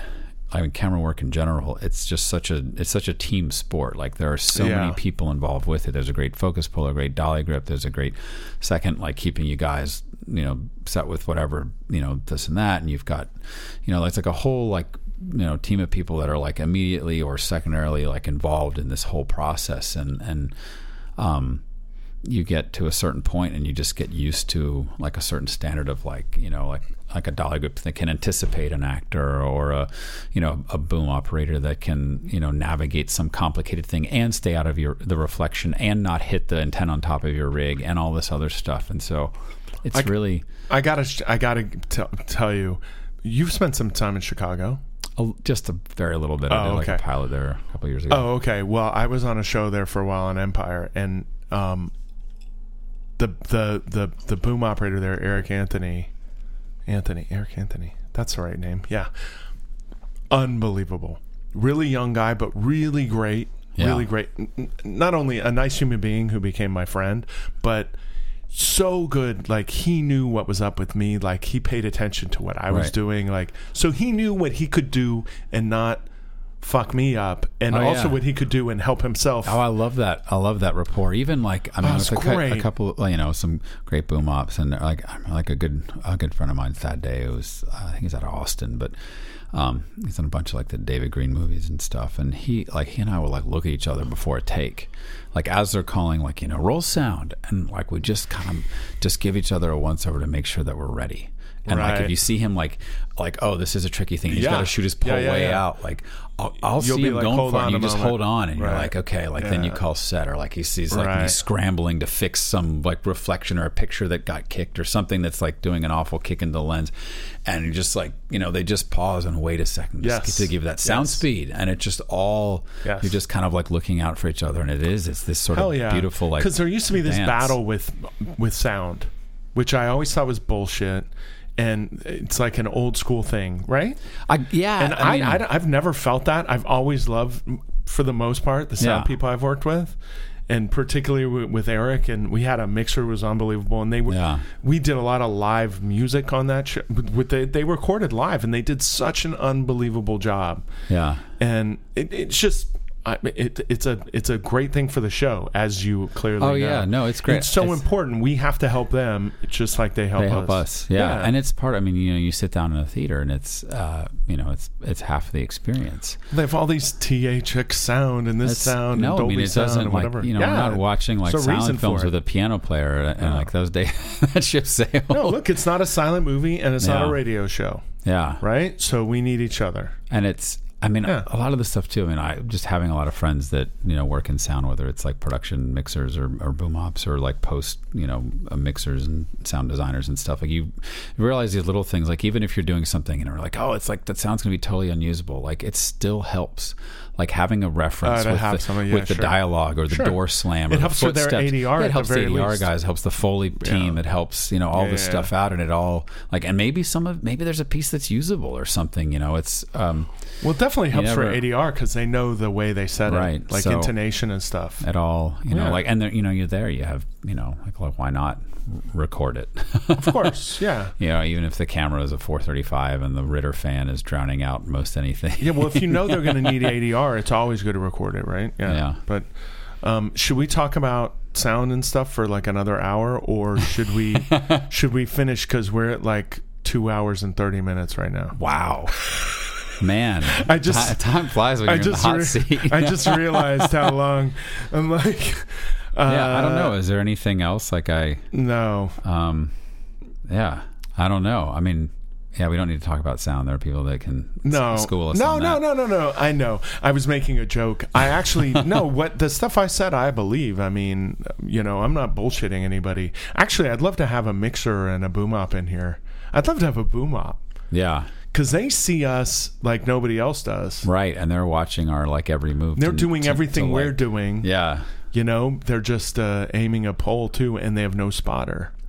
It's fairly interesting. I should get Eric out here from Chicago. Do it, or go to Chicago. Yeah, go to Chicago. Do it, and you travel your studio. I wouldn't mind going to Chicago. I'll tell you what. I found about only like 35 to 40 great steak places there while I was there. So right. I'm sure I can find something I like. You can find whiskey and steak. I can find that for sure. Yeah. Yeah. But thanks, man. It's been really interesting chatting. I haven't seen you. It's been good to catch up. We haven't been face to face in years. Yeah, I think the last time was at one of the SOC Awards a couple years ago, and when I was undoubtedly drunk. But we were all like tuxedo laden, so we looked maybe more dapper. Yeah. No, it's good. Like I mean, back in LA for a little bit here, I think we were talking about like moving to Atlanta and stuff, and it's sort of weird. Yeah. But honestly, I feel like I'm seeing people more since the kind of relocation, because like when I'm back, I'm making a point to like run into as many people as possible. Sure. And then I don't know, like when I was here, I was always out of town anyway. So right. It was, Yeah, it's a little bit of the same thing. Yeah. Yeah. There are certain people who work in Atlanta constantly though. Yeah. Like I always see their Instagram or whatever it might be, and they're just always there. Yeah. It's funny. I've done not that much work in Atlanta. I like it. Strange. I know. It's yeah. It's a cool city. It is. It's got a lot of great energy. There's a lot like going on there, and it's in a period pretty progressive. It's in a period of growth. Yeah, the city itself. Is, yeah. You get outside of the perimeter, and it's you go 5 minutes outside, and it's not progressive. I mean, it's a pocket sort of in the, in the South, but there are a lot of those, and like there's a lot of like the quality of life. I love the quality of life in the South. I've worked there a lot. I've worked, a lot of North Carolina and South Carolina. I was going to talk to you about that, but just Louisiana and all that. Yeah. And I kind of love it. I mean, there's a sort of just, it's a little bit like kind of more chill pace that's kind of cool, and it's just a little more relaxed, and they're like, it's just very friendly. You're on that walk on the street and people like genuinely say hi, or or like a conversation in a coffee shop or something, and I don't know. There's a certain kind of warmth and humanity to that. That's nice. That's, cool. That I've enjoyed. Yeah, so. That's nice. And now you live there and you're engaged and you'll get married and you'll have a great life there. That's good. I hope so. I don't know. That's the best laid plans. Dude, I've had a lot of tequila. That's good. I'll take that as well wishes, and that's good. Like Brad's well wishes. It's very much well wishes. But I just realized I'm just like randomly saying stuff. So we better end this wrap now. It up. Yeah. I know. But thanks so much. Thanks man. for having me, and fun. honestly, like genuinely, like thanks for doing this. I think it's I think it's just been excellent and awesome, and it's been super fun. I look forward to hearing more of them, and I hope that awesome. it gets like a big, keeps a big following or whatever. So. I really appreciate. I appreciate you listening and your kind words and everything else, man. It's really nice. That's good. Thank you very much. Thank you. So I guess let's go drink some tequila. Yeah, or continue, as it were. Yeah. Thanks again. All right, my friend. Take care. Thanks again to Matt for coming in and chatting and having a nice conversation. I think I may have found my match in the chatty department. He can really go, can he? But it was great. It was really good, so thanks to him, and thank you for listening. I hope you enjoyed it. And thank you very much, of course, as always, to Tiffin Steadicam and Walter Clausen FX for their continued support. And I'll be back soon with more episodes. I have some good ones coming, so at least I think they are. I think you'll enjoy them too. But thanks for listening, and see you next time.